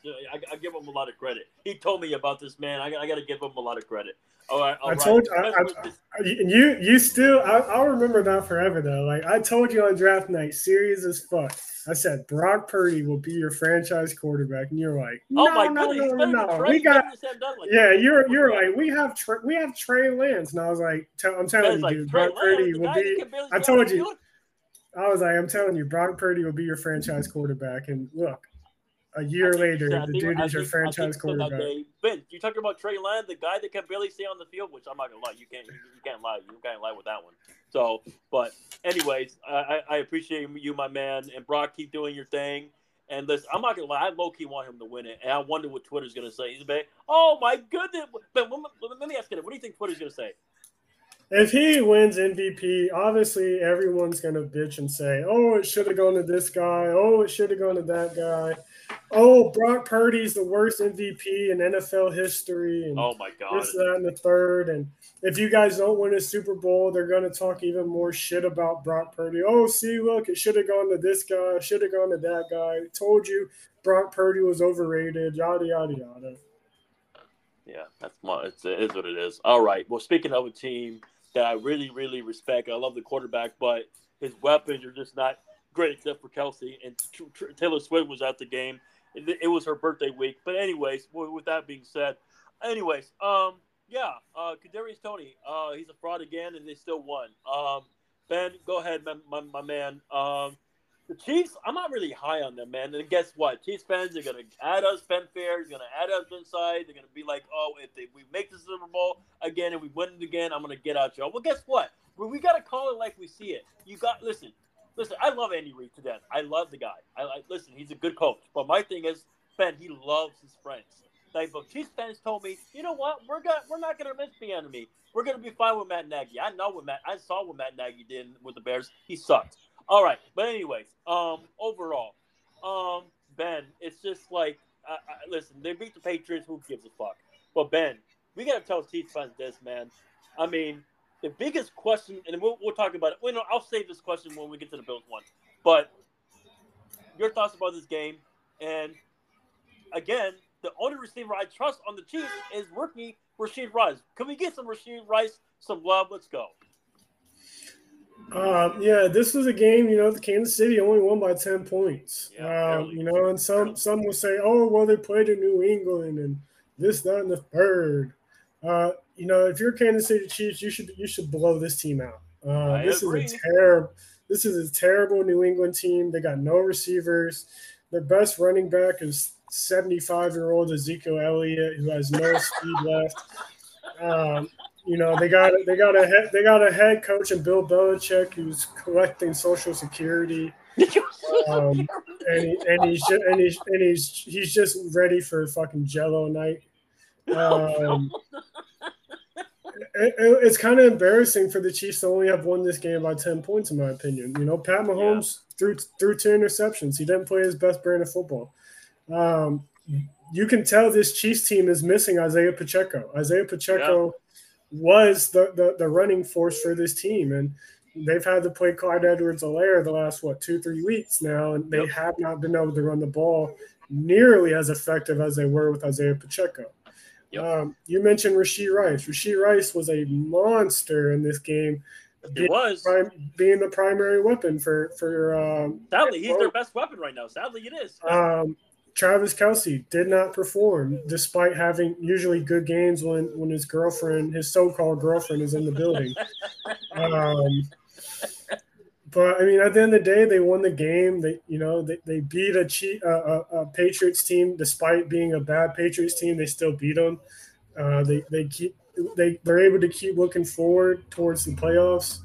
I think they're going to struggle when it comes to playoffs time. I think people are really going to – I agree. I think people are really going to try and neutralize Travis Kelce as much as possible and have the other targets beat them, like Rashid Rice and Clyde Edwards-Helaire and the Noah Grays and that of the world, the MVSs. And I think, honestly, the Chiefs could literally get bounced in the first round of the playoffs. depending on who they play. But I'm with you. But Chiefs fan would deny it because they're like, oh, we got Patrick Mahomes. Well, Ben, remember our leading receiver last year, and the Super Bowl was Juju Smith. We still won. Well, guess what? We're calling it like we see it, so we don't care. All right, Ben Fair, Commanders, Rams. Ben, this man Kev was dancing around out there. This man, like, oh my God, let's go Puka, let's go Cooper Kupp. This guy was wide open. Ben, I'm just gonna say this, man.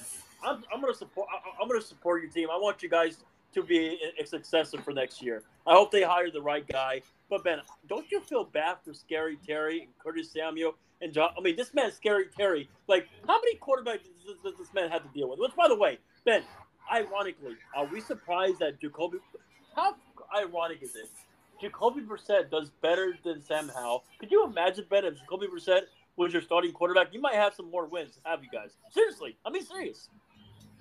No, I think we would definitely have more wins if Jacoby Brissett was our starter from day one. I mean, I saw chemistry right there when Jacoby was in.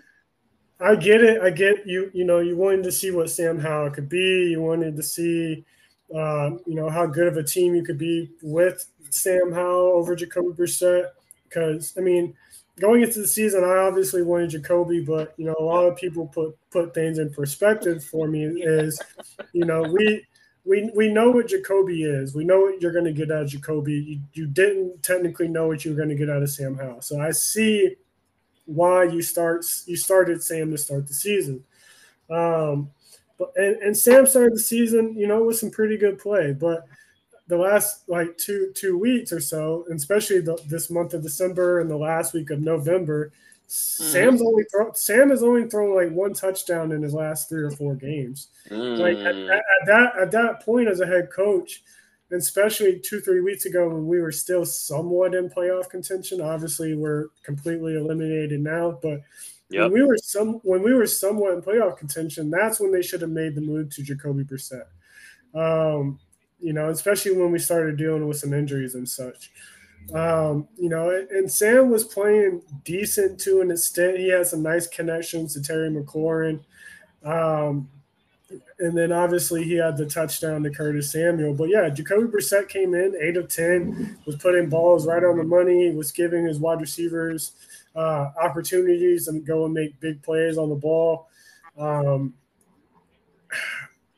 don't know what the future holds in store for us. I don't know if they want to continue down the road with Sam Howell and give him another year or two. I don't know if they're going to, target a quarterback with our top 4 selection at the moment. I really don't know. I hope we're able to get a great quarterback. I do not believe in Sam Howell as a Washington fan. I know our fan base, a large percentage of our fan base loves and admires this kid for some reason. But this fan base, we've been without a quarterback for so long that a lot of fans within the fan base, the second we get any type of quarterback, they just fall in love with the person. Yes, they do. Regardless of their pros and cons. They love Heinicke for some odd reason. Yeah, they loved Heinicke. For some reason, they used to shit on Alex Smith, even though Alex Smith is the most winning quarterback of our franchise in the last 30 fucking years. He's not a mobile quarterback. So what? Everywhere Alex Smith went, he was a winner. Before Alex Smith broke his leg, we were 6-2. We haven't been 6-2 since the Alex Smith injury. Yeah. And I get it. The fan base just wants a quarterback so bad, but dude, as fans of, and not even of your own fan base, but just as a fan of football, you got to be able to recognize the things a player cannot do for your team. Yep. And you gotta call it out. You can't just sit there and live with it. You can't just sit there and let them keep making the same mistakes over and over and over again and want them to still be a franchise quarterback, still thinking that they could be maybe a generational guy. Yep. Sam Howell has not shown anything in 14 weeks throughout the season to be a franchise level quarterback. I get it. He's had, I get it. He was once the passing leader in the NFL. But guess what? We were at the time that he was the NFL passing leader. We had not taken a bye week yet. So every other team had taken a bye week except us. So guess what? Sam had 12, 13 consecutive games of just being able to play football and not having to take a day off. And also, we were throwing the ball 40, 45 times a game. That was almost more than any team in the NFL. So he had more opportunities to put up stats. Yeah. And another thing that I don't get fans not recognizing is Sam Howell, when he's not turning the ball over and he's not completing the ball to our wide receivers. Some of the sacks, yes, are due to our offensive line being bad, but a good amount of his sacks are due to him not being able to maneuver through the pocket well enough. Yeah, just holding on to the ball for way too fucking long at times. He did it all year. Yeah, like I said, some of the sacks are attributed to the offensive line. 100%. They are a bad group. But I'm not going to put all 60-some sacks just on the offensive line. And that's what some people would do. Some people would just say, oh, he's been sacked 61, 62 times. It's only the offensive line's fault. No, go back, watch footage, and you'll see Sam staring down a singular receiver, holding on to the football, and allowing the pressure to get to him. Or you'll see Sam try to maneuver throughout the pocket, and he'll turn into a defender. Like he doesn't have great pocket awareness. He doesn't have great downfield awareness of keeping his eyes downfield and going throughout his progressions and finding the truly open receivers. And then lastly, he tries to force way too many throws into tight windows. Every now and then, yes, we have our guys make plays on the ball and make those throws not look as bad as they are. But at the end of the day, some of those throws are so bad, and we're just getting lucky that our guy made the play and not the defender. Yeah. Like that Terry McLaurin touchdown that Jacoby Brissett threw. I'm happy we got that touchdown, but guess what? That was an underthrown ball by Jacoby Brissett, and Terry McLaurin had to turn around and make a play over the defender to catch it. That's the level of play we've had. And not only Jacoby's done it, Sam Howell has made throws like that all year where he's underthrown it, and Curtis had to come back and get it, or Jahan had to come back and get it, or Terry had to come back and get it. Yeah. And before we move on, man, I'm just gonna say this. Kev, I love you. I love Stafford. I like Puka. I like Cooper Kupp. He thinks the Rams are sleeper. I'll just say this. Are they sleeper because of Stafford? Yes. Now, can they beat San Francisco when healthy? I don't think so. But again, that's my opinion. Ben, I don't know how you listen. I will say this. Please, NFL gods, Ben Fair, can we please get a Rams versus Lions playoff game? Can we do that? I think that's a very possibility, Ben Fair. I would love that. I mean, the Rams have exceeded all expectations this year. I think we all expected the Rams to be, third or fourth in that division, nowhere near a playoff spot because of how their roster was constructed. Puka Nacua came out of nowhere. Yes. Cooper Kupp, has been pretty good this year despite some of the injuries. Kyren Williams has been extremely He's been extremely effective for them. And then defensively, man, they've just been playing better football than we gave them credit for. Byron Young, their young rookie, has been great for them. Ernest Jones has been very good for them as well. And then obviously they got Jordan Fuller and they got John Johnson, and obviously they got Aaron Donald. So the guys that are there on that defense are playing well enough for them to win football games. Now, we'll see if they can go all the way. Do I believe in Stafford? Yes, but we'll see. We'll see. This NFL season is fun, man. I can't wait to see it. Now, please, NFL guys, please make my wish. All right. Cowboys, Bills, here we go, Ben Fair. Now, Andrew Darrell Jones, I respect you. I love you. But here you go. He goes, Mike McCarthy was just wasting time by calling a play action on 39 with no Zach Martin. Well, I'm just going to say this, ladies and gentlemen. The reason why I'm not high on the Cowboys, listen, I love, which, by the way, shout out to my friend Ashley Baker. She got proposed. Congrats. By the way, she's a Cowboys fan. Her birthday's on Thursday, so obviously she didn't have a good week, obviously, with the Cowboys. But I'm just going to say this, Ben. The Cowboys are the team that we thought they were because listen, I love Dan Quinn. Like, no shit, right? But my thing is, listen, shout out to the Bills, man, because since Joe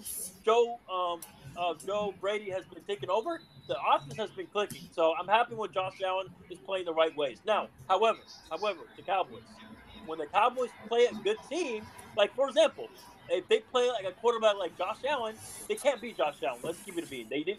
They last time that Josh Allen was in Dallas, they beat Dak. Anyways, that's not the point. The point is, Ben, the only reason why I'm not high in the Cowboys is because of Mike fucking McCarthy. He benefits because of Aaron Rodgers. That's it. Other than that, what?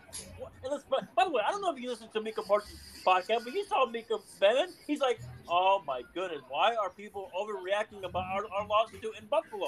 Go ahead, Ben. The floor is yours because we keep telling people the Cowboys are frauds because of their coach, but it is what it is. But go ahead, Ben. You can preach to those out there. They love Dak. They love Dak. So to Michael Parsons, like, you can't take what he says too serious, especially when it's on his podcast. Like, it's no disrespect, but like, you expect a player from a team that just lost to stick up for his team, right? So like, Michael Parsons is obviously going to be like, yo, I don't get it why people are, talking crap about us to listen to the Bills. The reason we're talking crap about you guys to listen to the Bills is because guess what, Cowboys fans and Cowboys players, y'all believe you're the greatest franchise to ever exist. Y'all believe you're still America's team, even though you haven't won since you haven't won since the fucking 90s.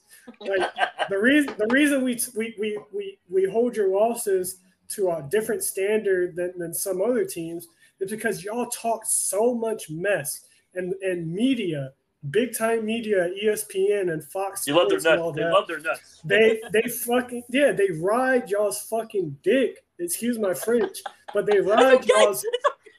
They ride y'all's coattails like no other team in existence. Like, y'all, if y'all go beat the Arizona Cardinals 30-0, everyone's like, oh my God, look how great the Cowboys are. But the second they lose to a good team, nobody wants to say anything. So us small media talkers, us small podcasters, we're going to be the ones that should hold you accountable. The Cowboys this year, outside of their one Eagles win, have not played well against top superior teams. They got blown the fuck out by the 49ers, right? Yep. The Eagles did beat them, so it's not like they swept the Eagles. They split the series with the Eagles. They took one at home and they lost the other one on the road. Yep. All their wins, their wins were against what? The Cardinals, the Commanders. No, they lost to the Cardinals in Arizona. Remember? Oh, they did lose to Arizona. So their wins are against what? The Giants. Wow, congratulations. The Commanders. Wow, congratulations. Ben, they beat the Panthers. Yeah, like the Panthers, like you haven't beaten any. You beat the Jets. Congratulations. You beat the Patriots. Congratulations. You beat the Chargers. Congratulations. You beat the Rams. Congratulations. You beat the Seahawks. Congratulations.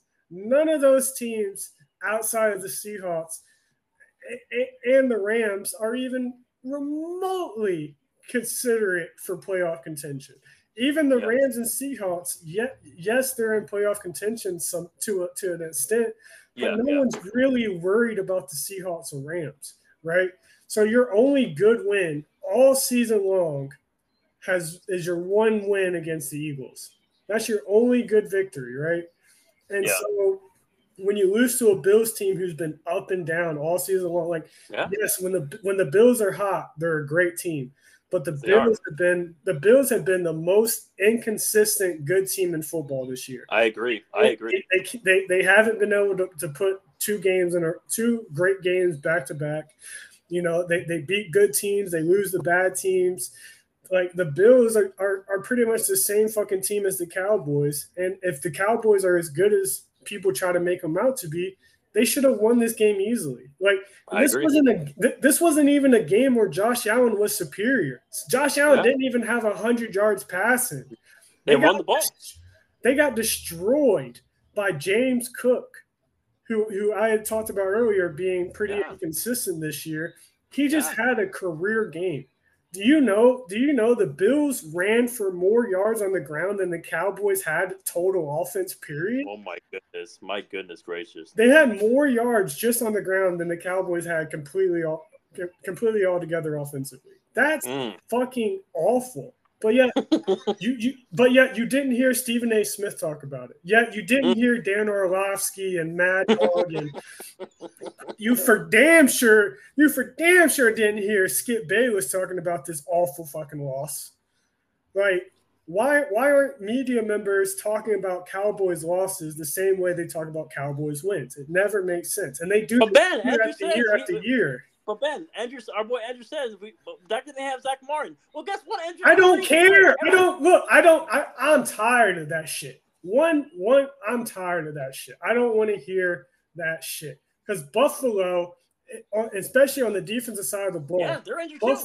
Buffalo is probably the most banged up team on the defensive side of the ball compared to any team in the entire NFL. They don't have two of their starting linebackers. They're without one of their starting safeties, and they're without one of the best corners in Tre'Davious White. Yeah, and you can't score but 10 points on them? Don't give me that shit that, they didn't have Zach Martin. Well, guess what? If Dak had trouble throwing the ball, why didn't you run the ball more with Tony Pollard? If you didn't have Zach Martin on your left side, why didn't you utilize the right side of your own line? Oh, and last time I checked, when the fuck did we care about left guards? I thought the only, to me personally, the only offensive line position groups that I thought mattered was your left tackle, your right tackle, and your center. Yep, I've never in my history of watching football seen anyone say, "Oh my God, our left guard or right guard isn't in today. We're fucked." I've never heard in my entire life someone talk about the guard position. And I'm not trying to say it's not important, but never heard people talk about an offensive guard. I get it. Zach Martin is a future Hall of Famer, right? But let's be honest. Zach Martin has not been good for 2 years now. Like, even when Zach Martin has been healthy this year, he's gotten exposed. And even last year, Zach Martin had gotten exposed. Like, let's not sit here and talk about Zach Martin as the fucking left tackle, and because he was without that, they just had a crap ton of pressure coming from that side. Ben, can I make a huge example? Tua is without half of his own line, but he's still winning games, right? Interesting. And bro, when I was on Andrew's show last week, guess what team they were talking to me about offensive line? They were talking about the Houston fucking Texans being without 3 to 4 of their own linemen throughout the whole season. And guess what? And CJ's still playing at an all-time level despite missing offensive linemen. So don't give me this shit that, the Cowboys got blown the fuck out because they were without 35-year-old Zach Martin. My God. My freaking God. I'm so sorry, Cowboys fans, that you were without your left fucking guard who is a minute away from fucking retirement. I'm so sorry that I forgot that you were without a 78-year-old O-lineman. I'm so sorry. Oh, my God. This MVP with Dak We're talking about pretty much. Talking about the left fucking guard? Like, what the fuck, dude? My left guard was out. But you know what they're gonna say? At least Dak finished up with in top 5 in the MVP voting. Oh, well, I don't care. All right. He's got 2 playoff wins. Man's got more losses than he does wins in the playoffs. But yeah, we want to consider Dak Prescott a top 5 quarterback in the NFL. Guess what? You know what's crazy? You know what's ironic? Listen, I love Andrew to that, man. I love his opinions, but I'll just say this, Andrew. Listen, how the hell do you have number 1 for first MVP? Number 1 was Dak. Purdy was number 2. It's funny. Purdy beat Dak, and then Jalen. How the hell? Whatever, man. Listen, I'm not a voter. I don't care. All right. Anyway, speaking of a team that I respect and we love, and they're better than the Cowboys, is the Ravens, man. Shout out to our guy Wade Cole. By the way, I texted the guy today to wish Merry Christmas. Shout out to Mama Cole as well, and his grandma. But anyways, yeah, man. The Ravens are fun to watch. The Jaguars, Ben, here's the deal with the Jaguars, right? I'm going to compare the Jaguars. This is not a good comparison, but I'm just going to compare this team to because both teams have talent, right? But sometimes with their talent, sometimes they're losing games. So, like for example, right? I'm comparing Jaguars to the Lakers, even though we have championships, the Jaguars don't. But I'm the only reason why I'm saying that is because Jaguars, they do have talent at the receiving core, right? They have ATN. I know Trevor Lawrence, he has a high sprain ankle. I get that, right? But at the end of the day, when they say in the media, Twitter, social media, they call Trevor Lawrence generational, right? I am not seeing generational from him this year. I'm not. Now the Ravens are a better overall team. I mean, you know what's crazy, Ben? The Jaguars defense, they fought hard in this game. I got to give them a lot of credit. But let's give it a beat about the Jaguars. They're too young, and, you know, they do a lot of mistakes on offense. I know Trevor is injured. I get that. But overall, Ben, I'm just so happy for Lamar Jackson. Shout out to Lamar Jackson. He has a good overall team. They're playing without Mark Andrews. They're going to have a tough game against the San Francisco 49ers. That's a pre-game of a real Super Bowl this year, possibly. It's a rematch. So last time they rematched, it was Flacco versus Kaepernick. Lo and behold. I mean, but anyways, with that being said, Ben, the Ravens are just too fun to watch. By the way, can we send prayers for Mitchell, man? I mean, I feel bad for him, man. He was doing phenomenal, and it sucks that, you know, when we see players hurt. But at the end of the day, Ben, the Ravens, this happens for the Ravens every year with their running backs, Ben. I know why. They're a physical team, and they run the ball. But Jesus Christ, Ben, how come every year, this happens for the Ravens for injuries, Ben? Especially at running back.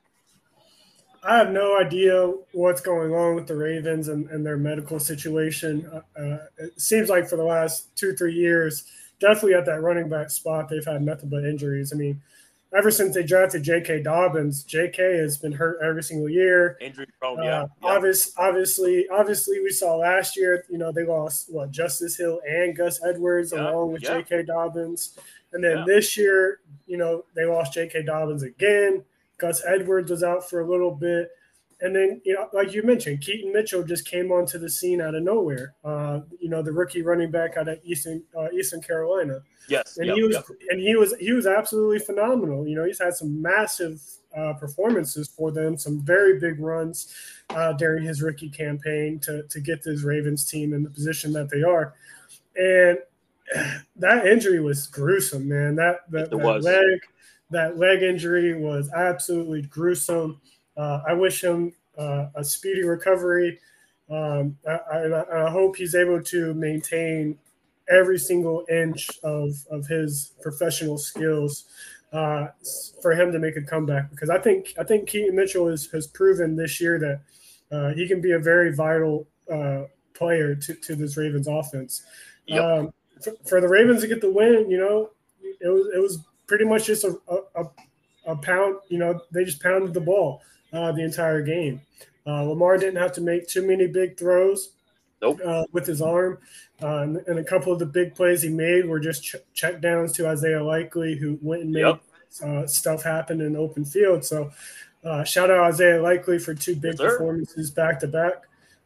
Trevor Lawrence, you know, not his best game, you know, obviously dealt with some accuracy issues.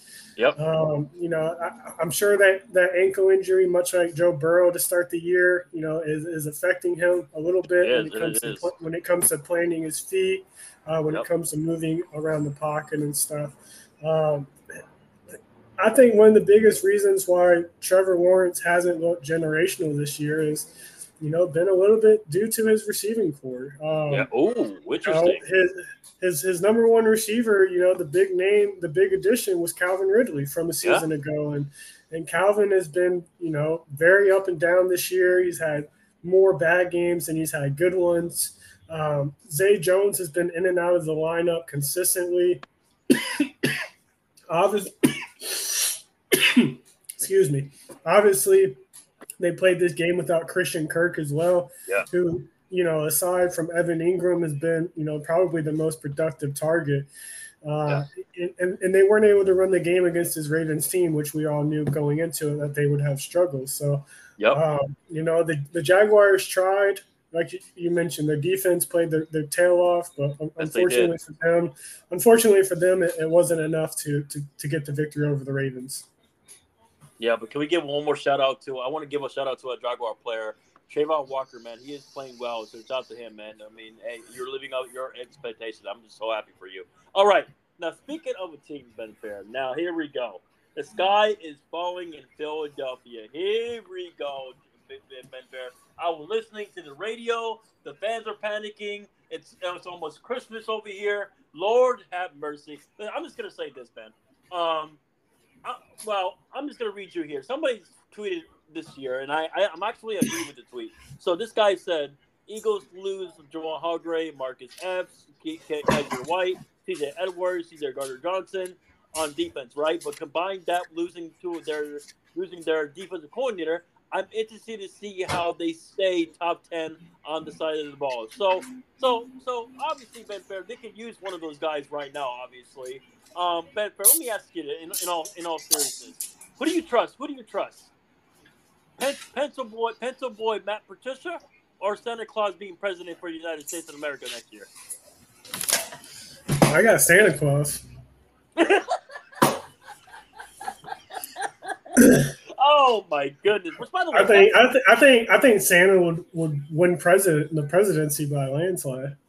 Oh yeah, hell yeah! Well, why not? Give me my cookies. Anyways. All right. He's not going to give us cookies. You got to give him cookies. I know.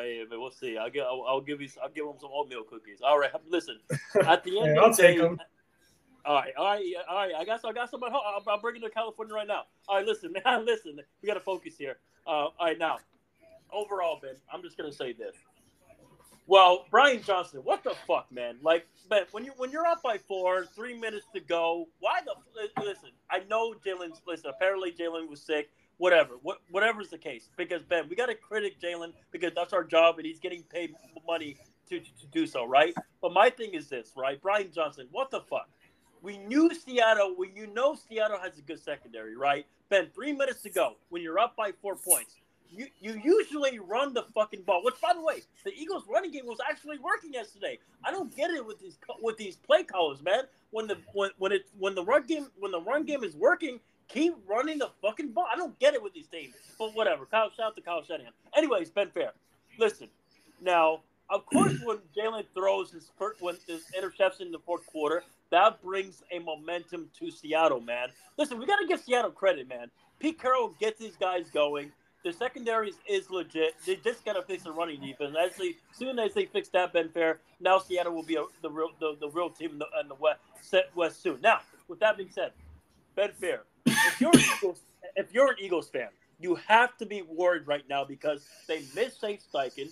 They obviously miss Gannon, obviously. I mean, losing Javon Hargrave, we thought this team was going to be really good on defense. But right now, Ben, I mean, Seth Joyner, listen, he's a Hall of Famer.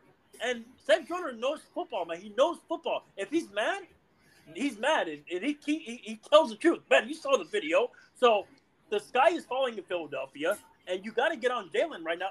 And Jalen, let me ask you this, Ben. Are you going to get on Brian Johnson, or are you going to get on Jalen because obviously Jalen didn't make some good throws yesterday, obviously. But and also my thing is Sirianni. What made you in your right mind? Which, you know what's crazy, Ben? They almost had Vic Fangio, but you know what? They chose the first year of I forget his last name, but he went up in the booth and they chose Matt Patricia. Ben, what in their right mind was Sirianni thinking with Matt Patricia? Lion fans know him. Lucas Gator knows him. You know what's crazy? So Drew Lock beats him. This man, Matt Patricia. Drew Lock beats Matt Patricia. And then Nick Foles, the king of Philadelphia, Nick Foles, the what's it called? The Philly special that's known as Nick Foles. What the fuck? Anyways, Ben, I think Philadelphia fans should be worried. I know it's not the playoffs yet, but Ben, Seth Jordan called it. I mean, by the way how Philadelphia is playing on defense, and Ben, and I have to ask you right now, two things. Ben, if you were on my podcast a year ago, if I had to tell you this, would you believe me that Drew Lock beat Philadelphia in Seattle last night? Would you have said yes? No, you probably wouldn't have. All right, that's number one. Number two. What the hell is Sirianni thinking, giving the defensive coordinator job to Matt Patricia calling the plays? What the fuck, man? Has coaches ever learned from Matt Patricia?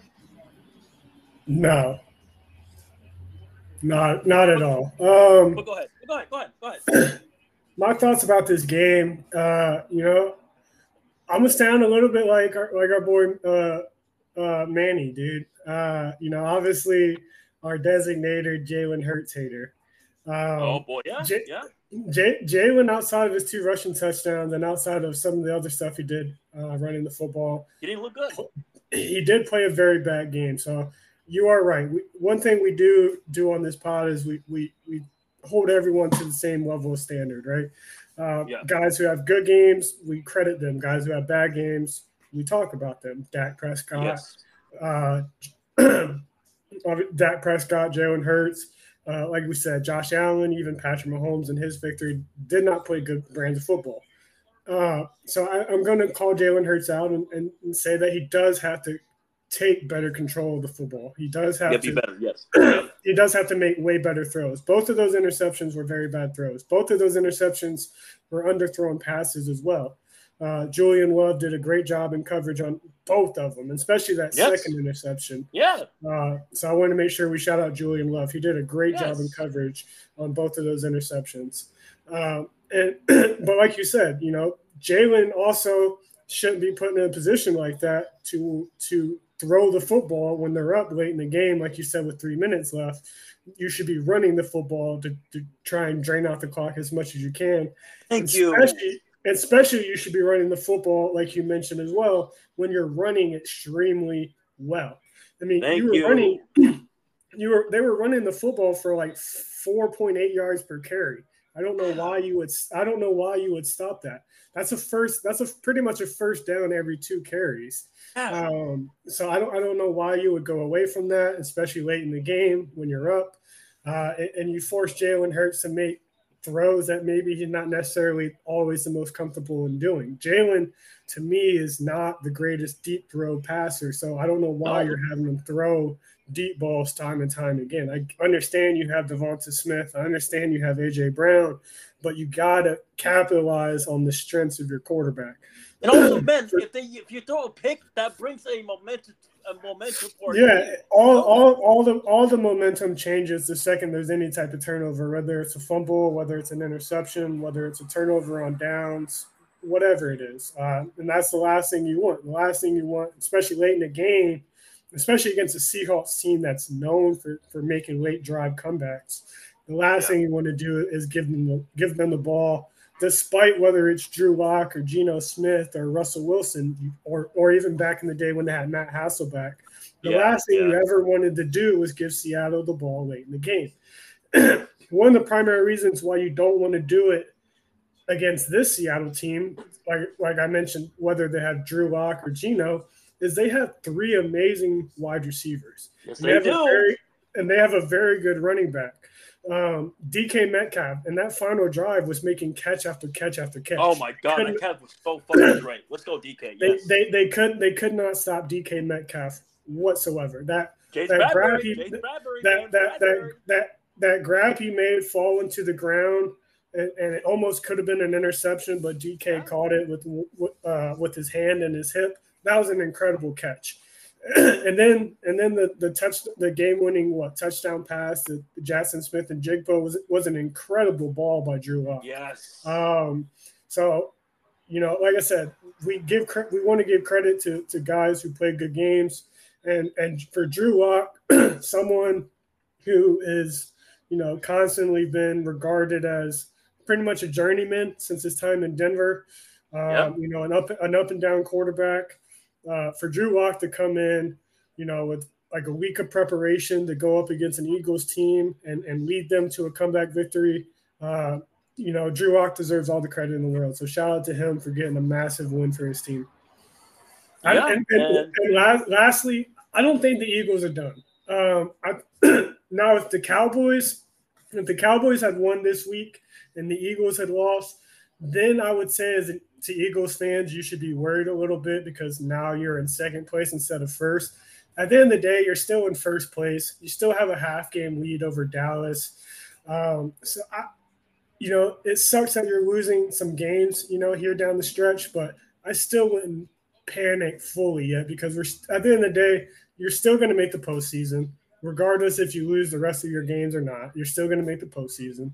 And then, secondly, this is still regular season football. So at the end of the day, like you want to in regular season, you want to win enough games to make the playoffs. The games that matter the most are the playoff performances. Now, if you perform bad in the playoffs, then we can talk about the Eagles being a fraud the entire year.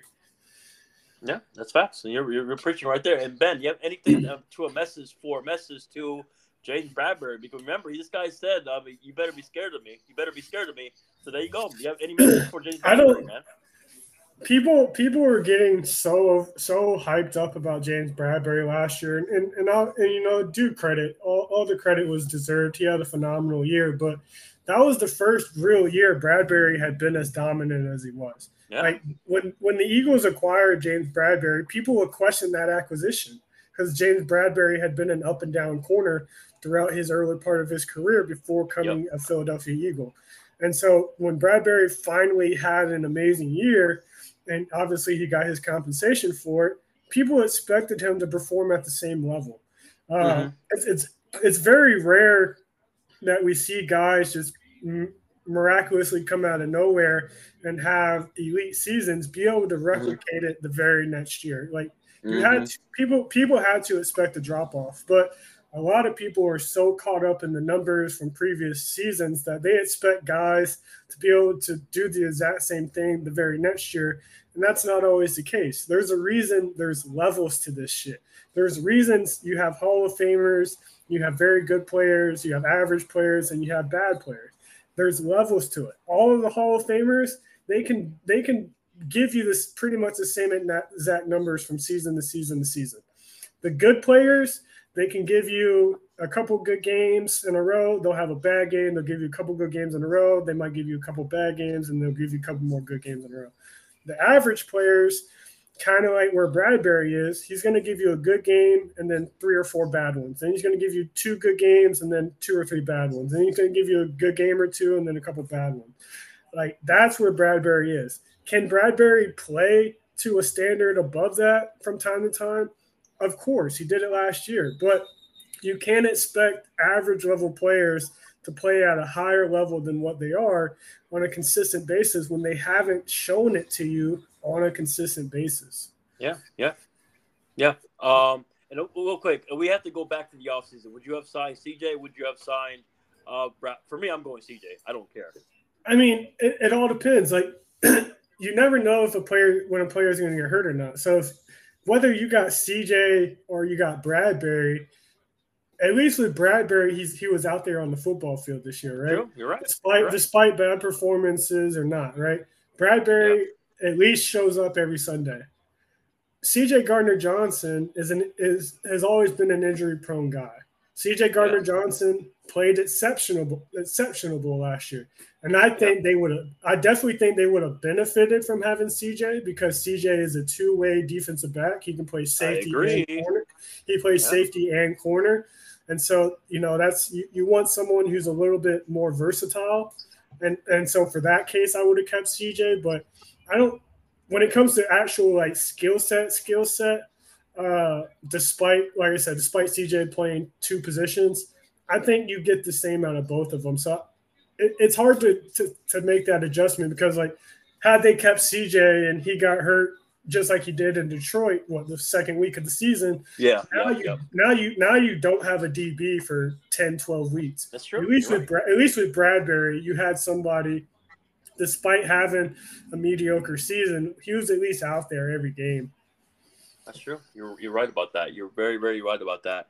And one more thing, before we get to our picks, Ben, do you know a receiver called for Texas A&M, Evan Stewart? You know him?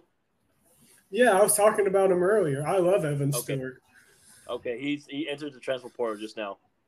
Oh my God!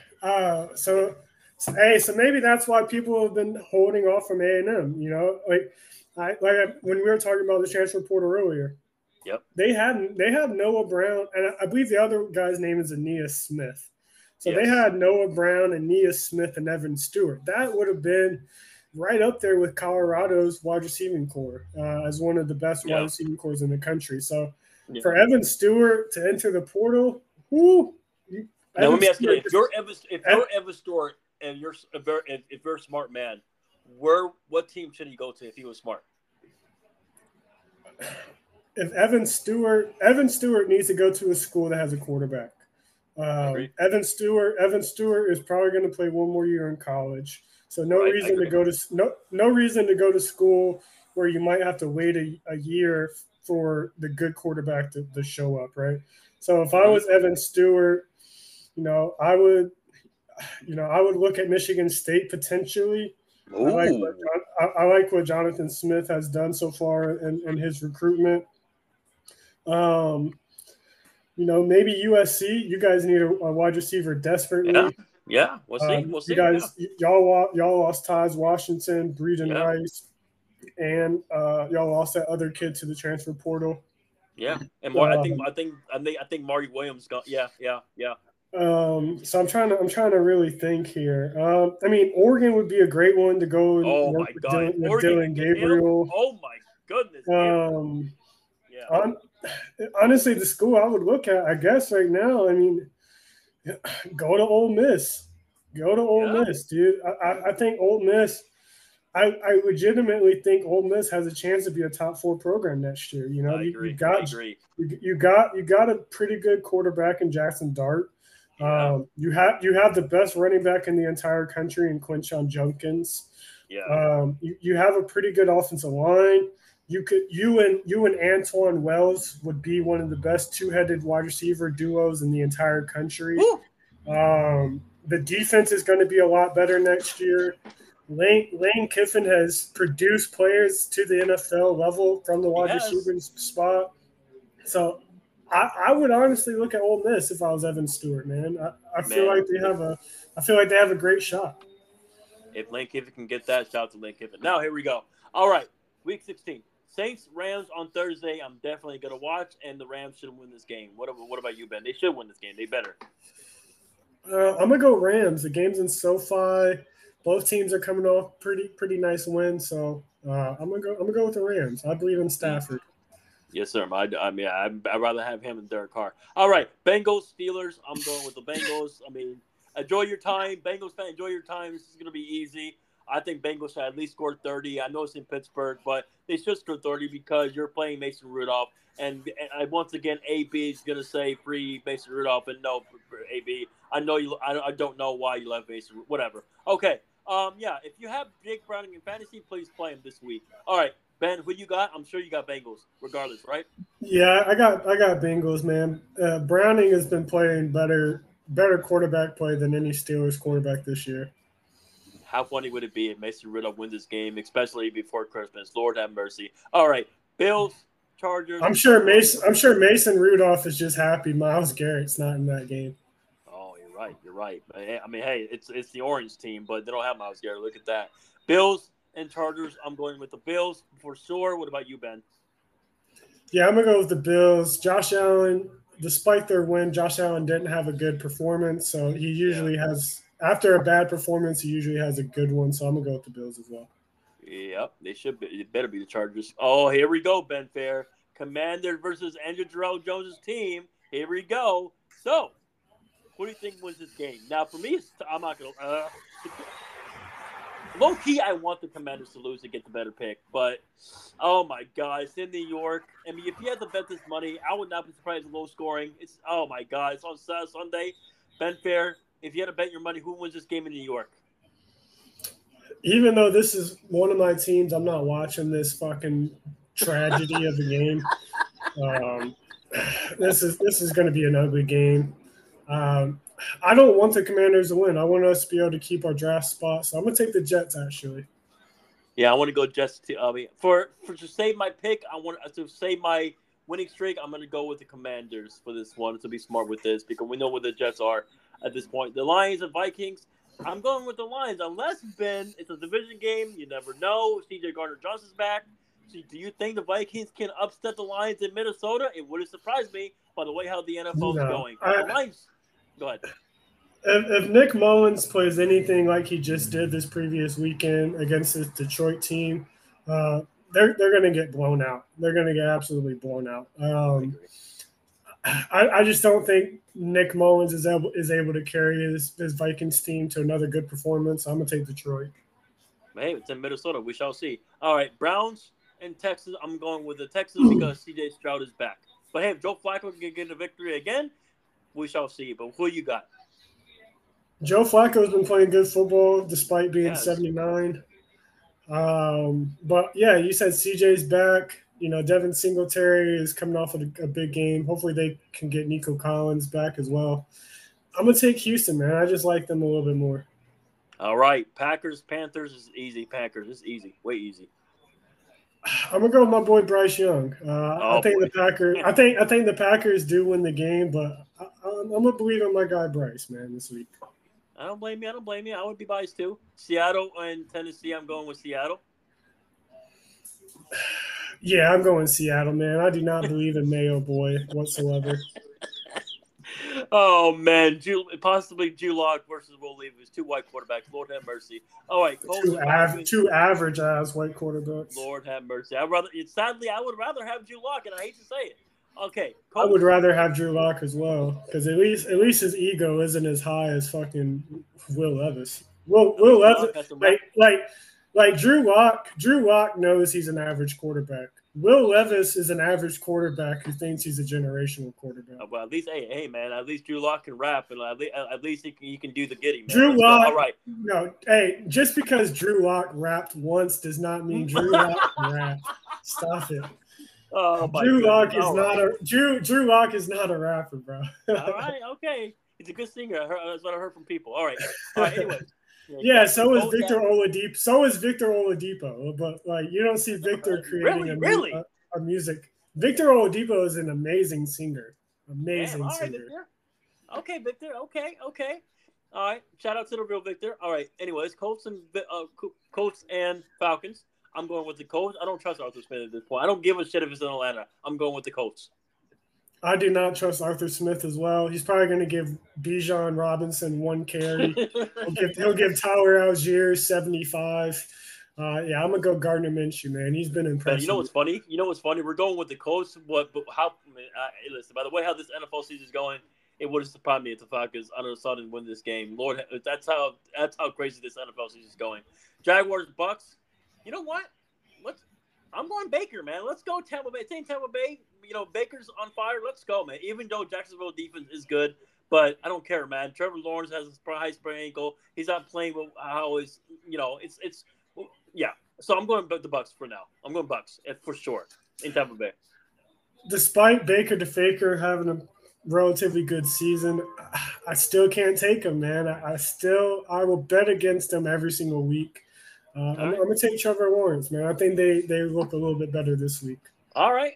Cowboys at Miami. Tyreek Hill should be back. I'm going with the Miami Dolphins, and the Cowboys lose. I mean, listen, Dak is going to chill in Miami. Man, you saw him and Zeke chilling in Miami at the strip club. I mean, I'm sure he's going to have fun, but it's not going to be enough to beat Miami. I'm going with the Tua and the Miami Dolphins. Let's go.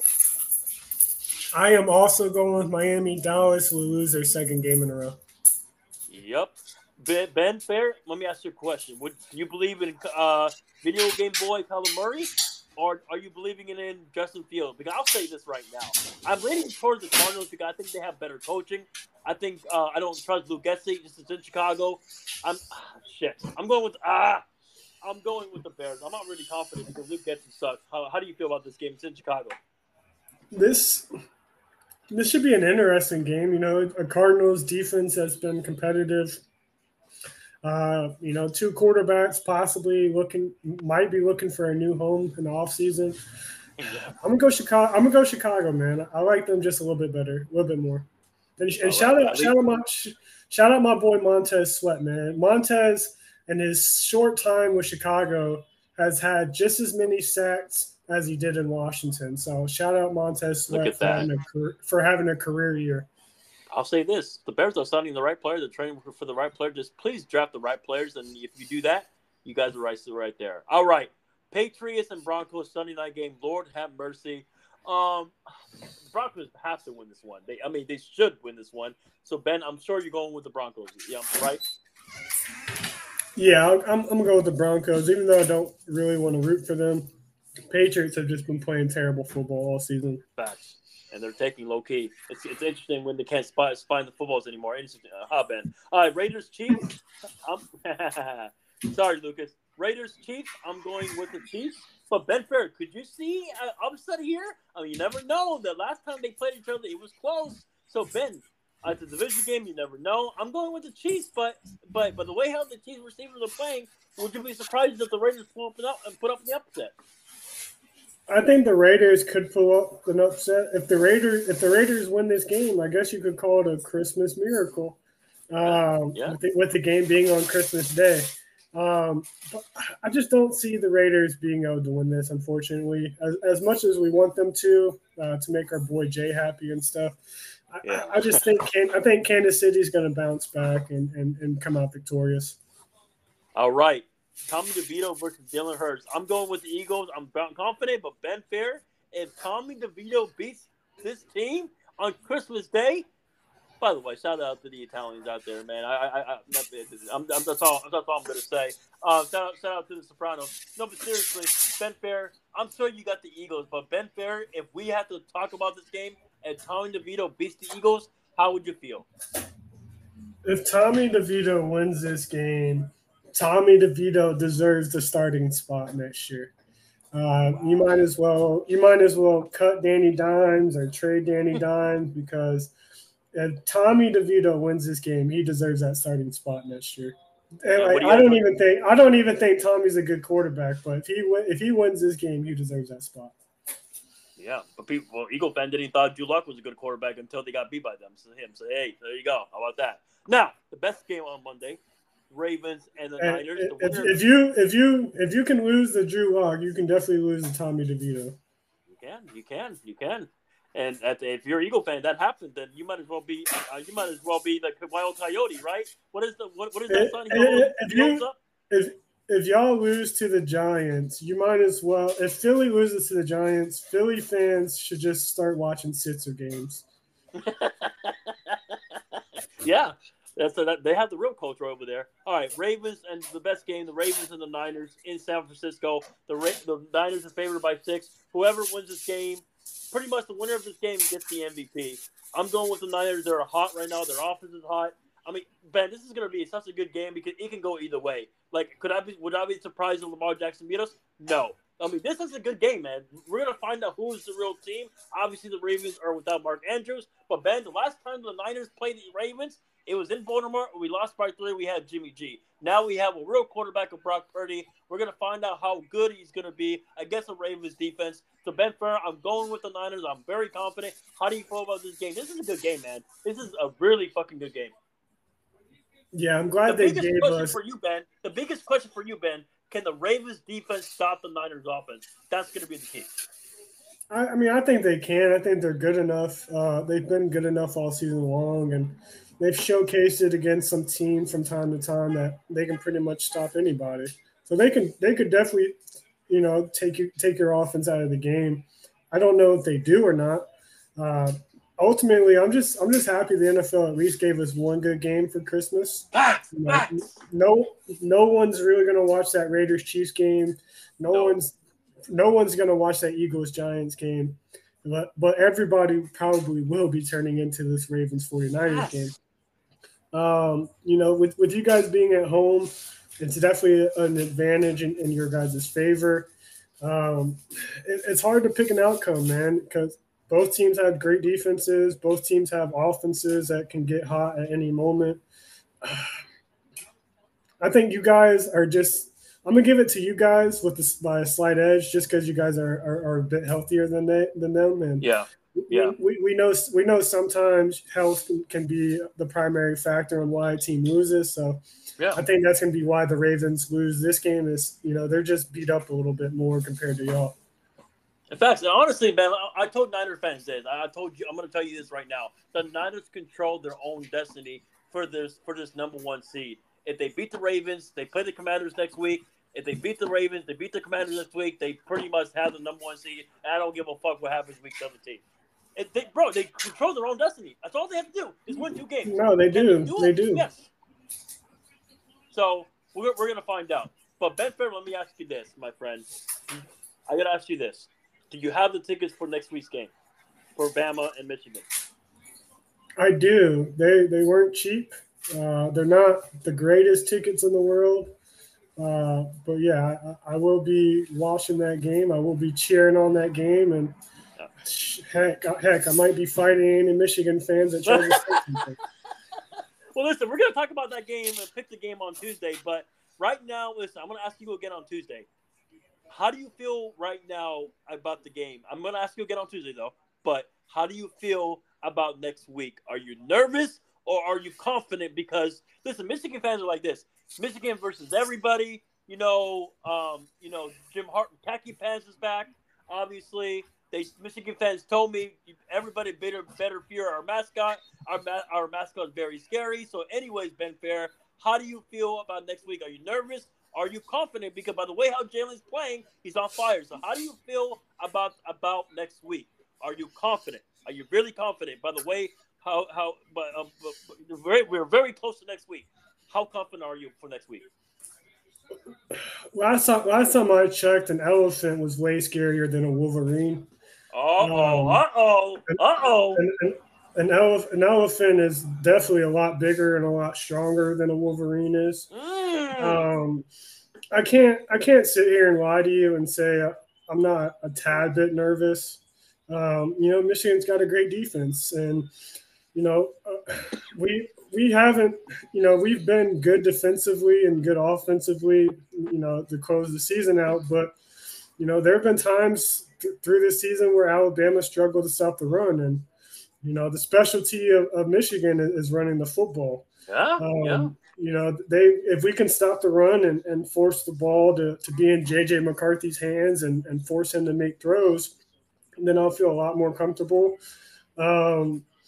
Michigan's got a great offensive line too. They had their entire offensive line as Big Ten All-Americans on their first and second team. So, that's a tough task to ask any defensive front to go up against, So it's gonna be a tougher game than usual, right? For sure. Yeah. But when it comes to college football, when it comes to the college football playoffs, if there's a coach and a team that I'm a believe in, it's going to be Nick Saban now in Alabama. Despite being an Alabama fan, a lot of people might say, "Oh, well, that's easy to say," but I mean, of all the coaches and all the teams in the playoffs this year, there's only one team and one coach that's proven to be a winner, and that's Nick Saban. I mean, yes. John Harbaugh hasn't won a single playoff game. Jim Harbaugh, yeah. Jim Harbaugh, John Harbaugh, whoever. Neither one of them have won a playoff game yet, or a college football playoff game.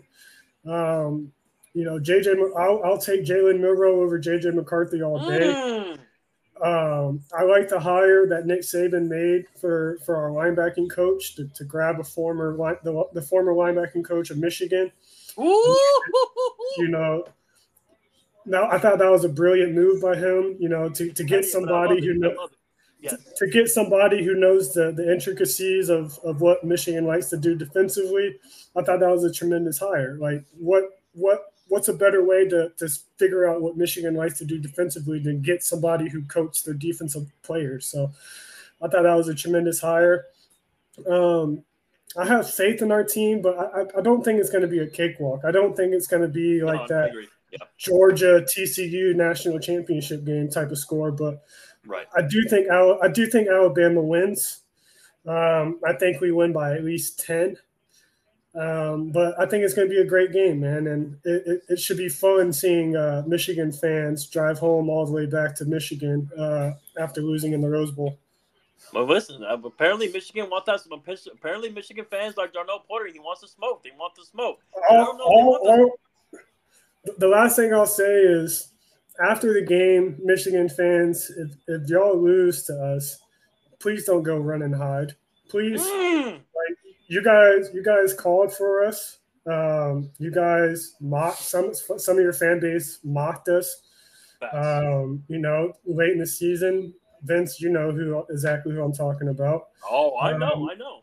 so you guys wanted us. You guys called us out, and now you got us. So if and I told Michigan fans if they want me to respect them, then win a playoff game. And no better way to get the respect of an Alabama fan than to beat Alabama in a playoff game. So if they beat us, I'll give them all the respect that they deserve. If they lose to us, I hope they're ready for all the shit Yeah. talking in the world because Oh yeah, they no, ran Ben. their mouth. They No, Ben. ran their mouth I'm all rooting for you. season long. I love this. I love it. People don't understand. This is why it's great about college football. The college football made this so great, man. Bama's being petty, and I love it. Michigan fans are saying Michigan versus everybody. Michigan fans are saying, I'm not really scared of Bama receivers. I'm not scared of Ben Fair's like saying, I'm not scared of Christian McCarthy. So there you go. So, Ben, either way, listen, what's crazy, either way, to me, in my opinion, is Bama versus everybody because, first of all, you're playing in California, and then next you got to travel to Texas because I think Texas is going to be Washington, and it's going to when we see Texas and Bama, I mean, Bama's not going to be favored because Bama's is literally playing with the Texas, literally playing in Texas, and literally the Texas Longhorns have the advantage because all their fan base will be there. But guess what? Ben wants to smoke because I believe. Listen, Nick Saban, I love this, man. I love this. I can't wait for next week. Me and Ben will talk about it. It's going to be great. So people enjoy your weekend. Ben Fair, before we go, do you have any articles that you're writing this weekend or for the Christmas break? I wrote an article that was supposed to be published today. I'm still waiting for our boy Will to publish it. It's on the college football transfer portal. Hopefully it comes out today. If not today, I'll text them and it will be out tomorrow. So stay on, keep a lookout for that.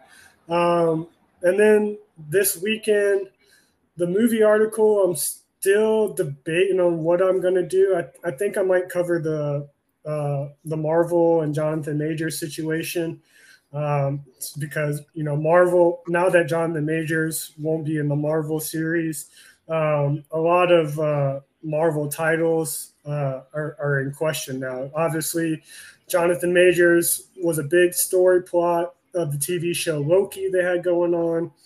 Obviously, they had the Avengers Kong Dynasty that Jonathan Majors was going to be a part of.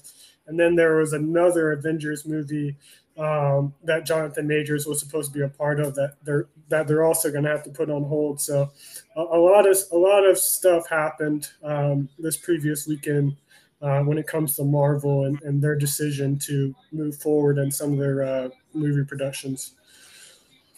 Yes, sir. So, which by the way, you guys can follow me at Respectable Ving. Obviously, you guys can follow me on my other account, Ben Size 24. Episode 173 was great. Real quick before we go, Ben, what's your favorite Christmas movie?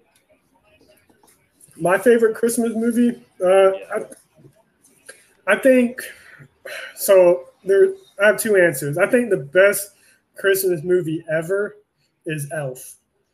But my favorite Christmas movie ever is definitely Home Alone 1 and 2. Hey, okay.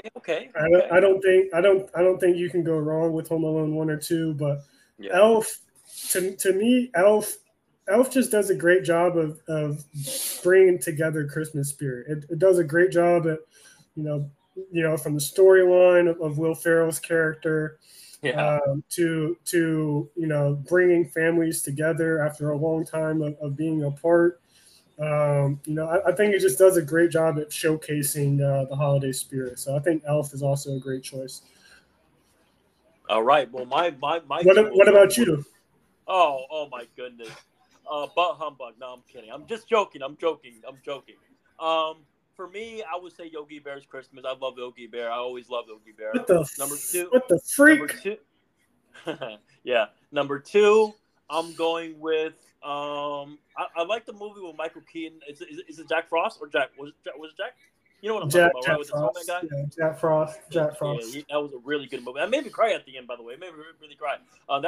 In my opinion, I think that was probably Michael Keaton's best movie, in my opinion. Shout out to you, Michael Keaton. Now, Ben Fair, I'll see you next week. Be safe. Enjoy your Christmas. And I'm gonna enjoy my Christmas. I know what I'm getting from Santa Claus. But anyways, everybody be safe. You're getting an ass whooping. Hey, listen. Be careful, my friend. Be careful. All right. But hey, God bless you. I'm going to pocket with Samari. Literally after this show, we're talking about fantasy football for the playoffs and everything. So hopefully, Ben, you're doing good. You're good for your fantasy playoffs. But anyways, shout out to my boy Lucas Ginner. He won against Luke. But anyways, other than that, God bless you, and I'll see you next week. Peace. Merry Christmas, everybody. Peace. Peace. Merry Christmas.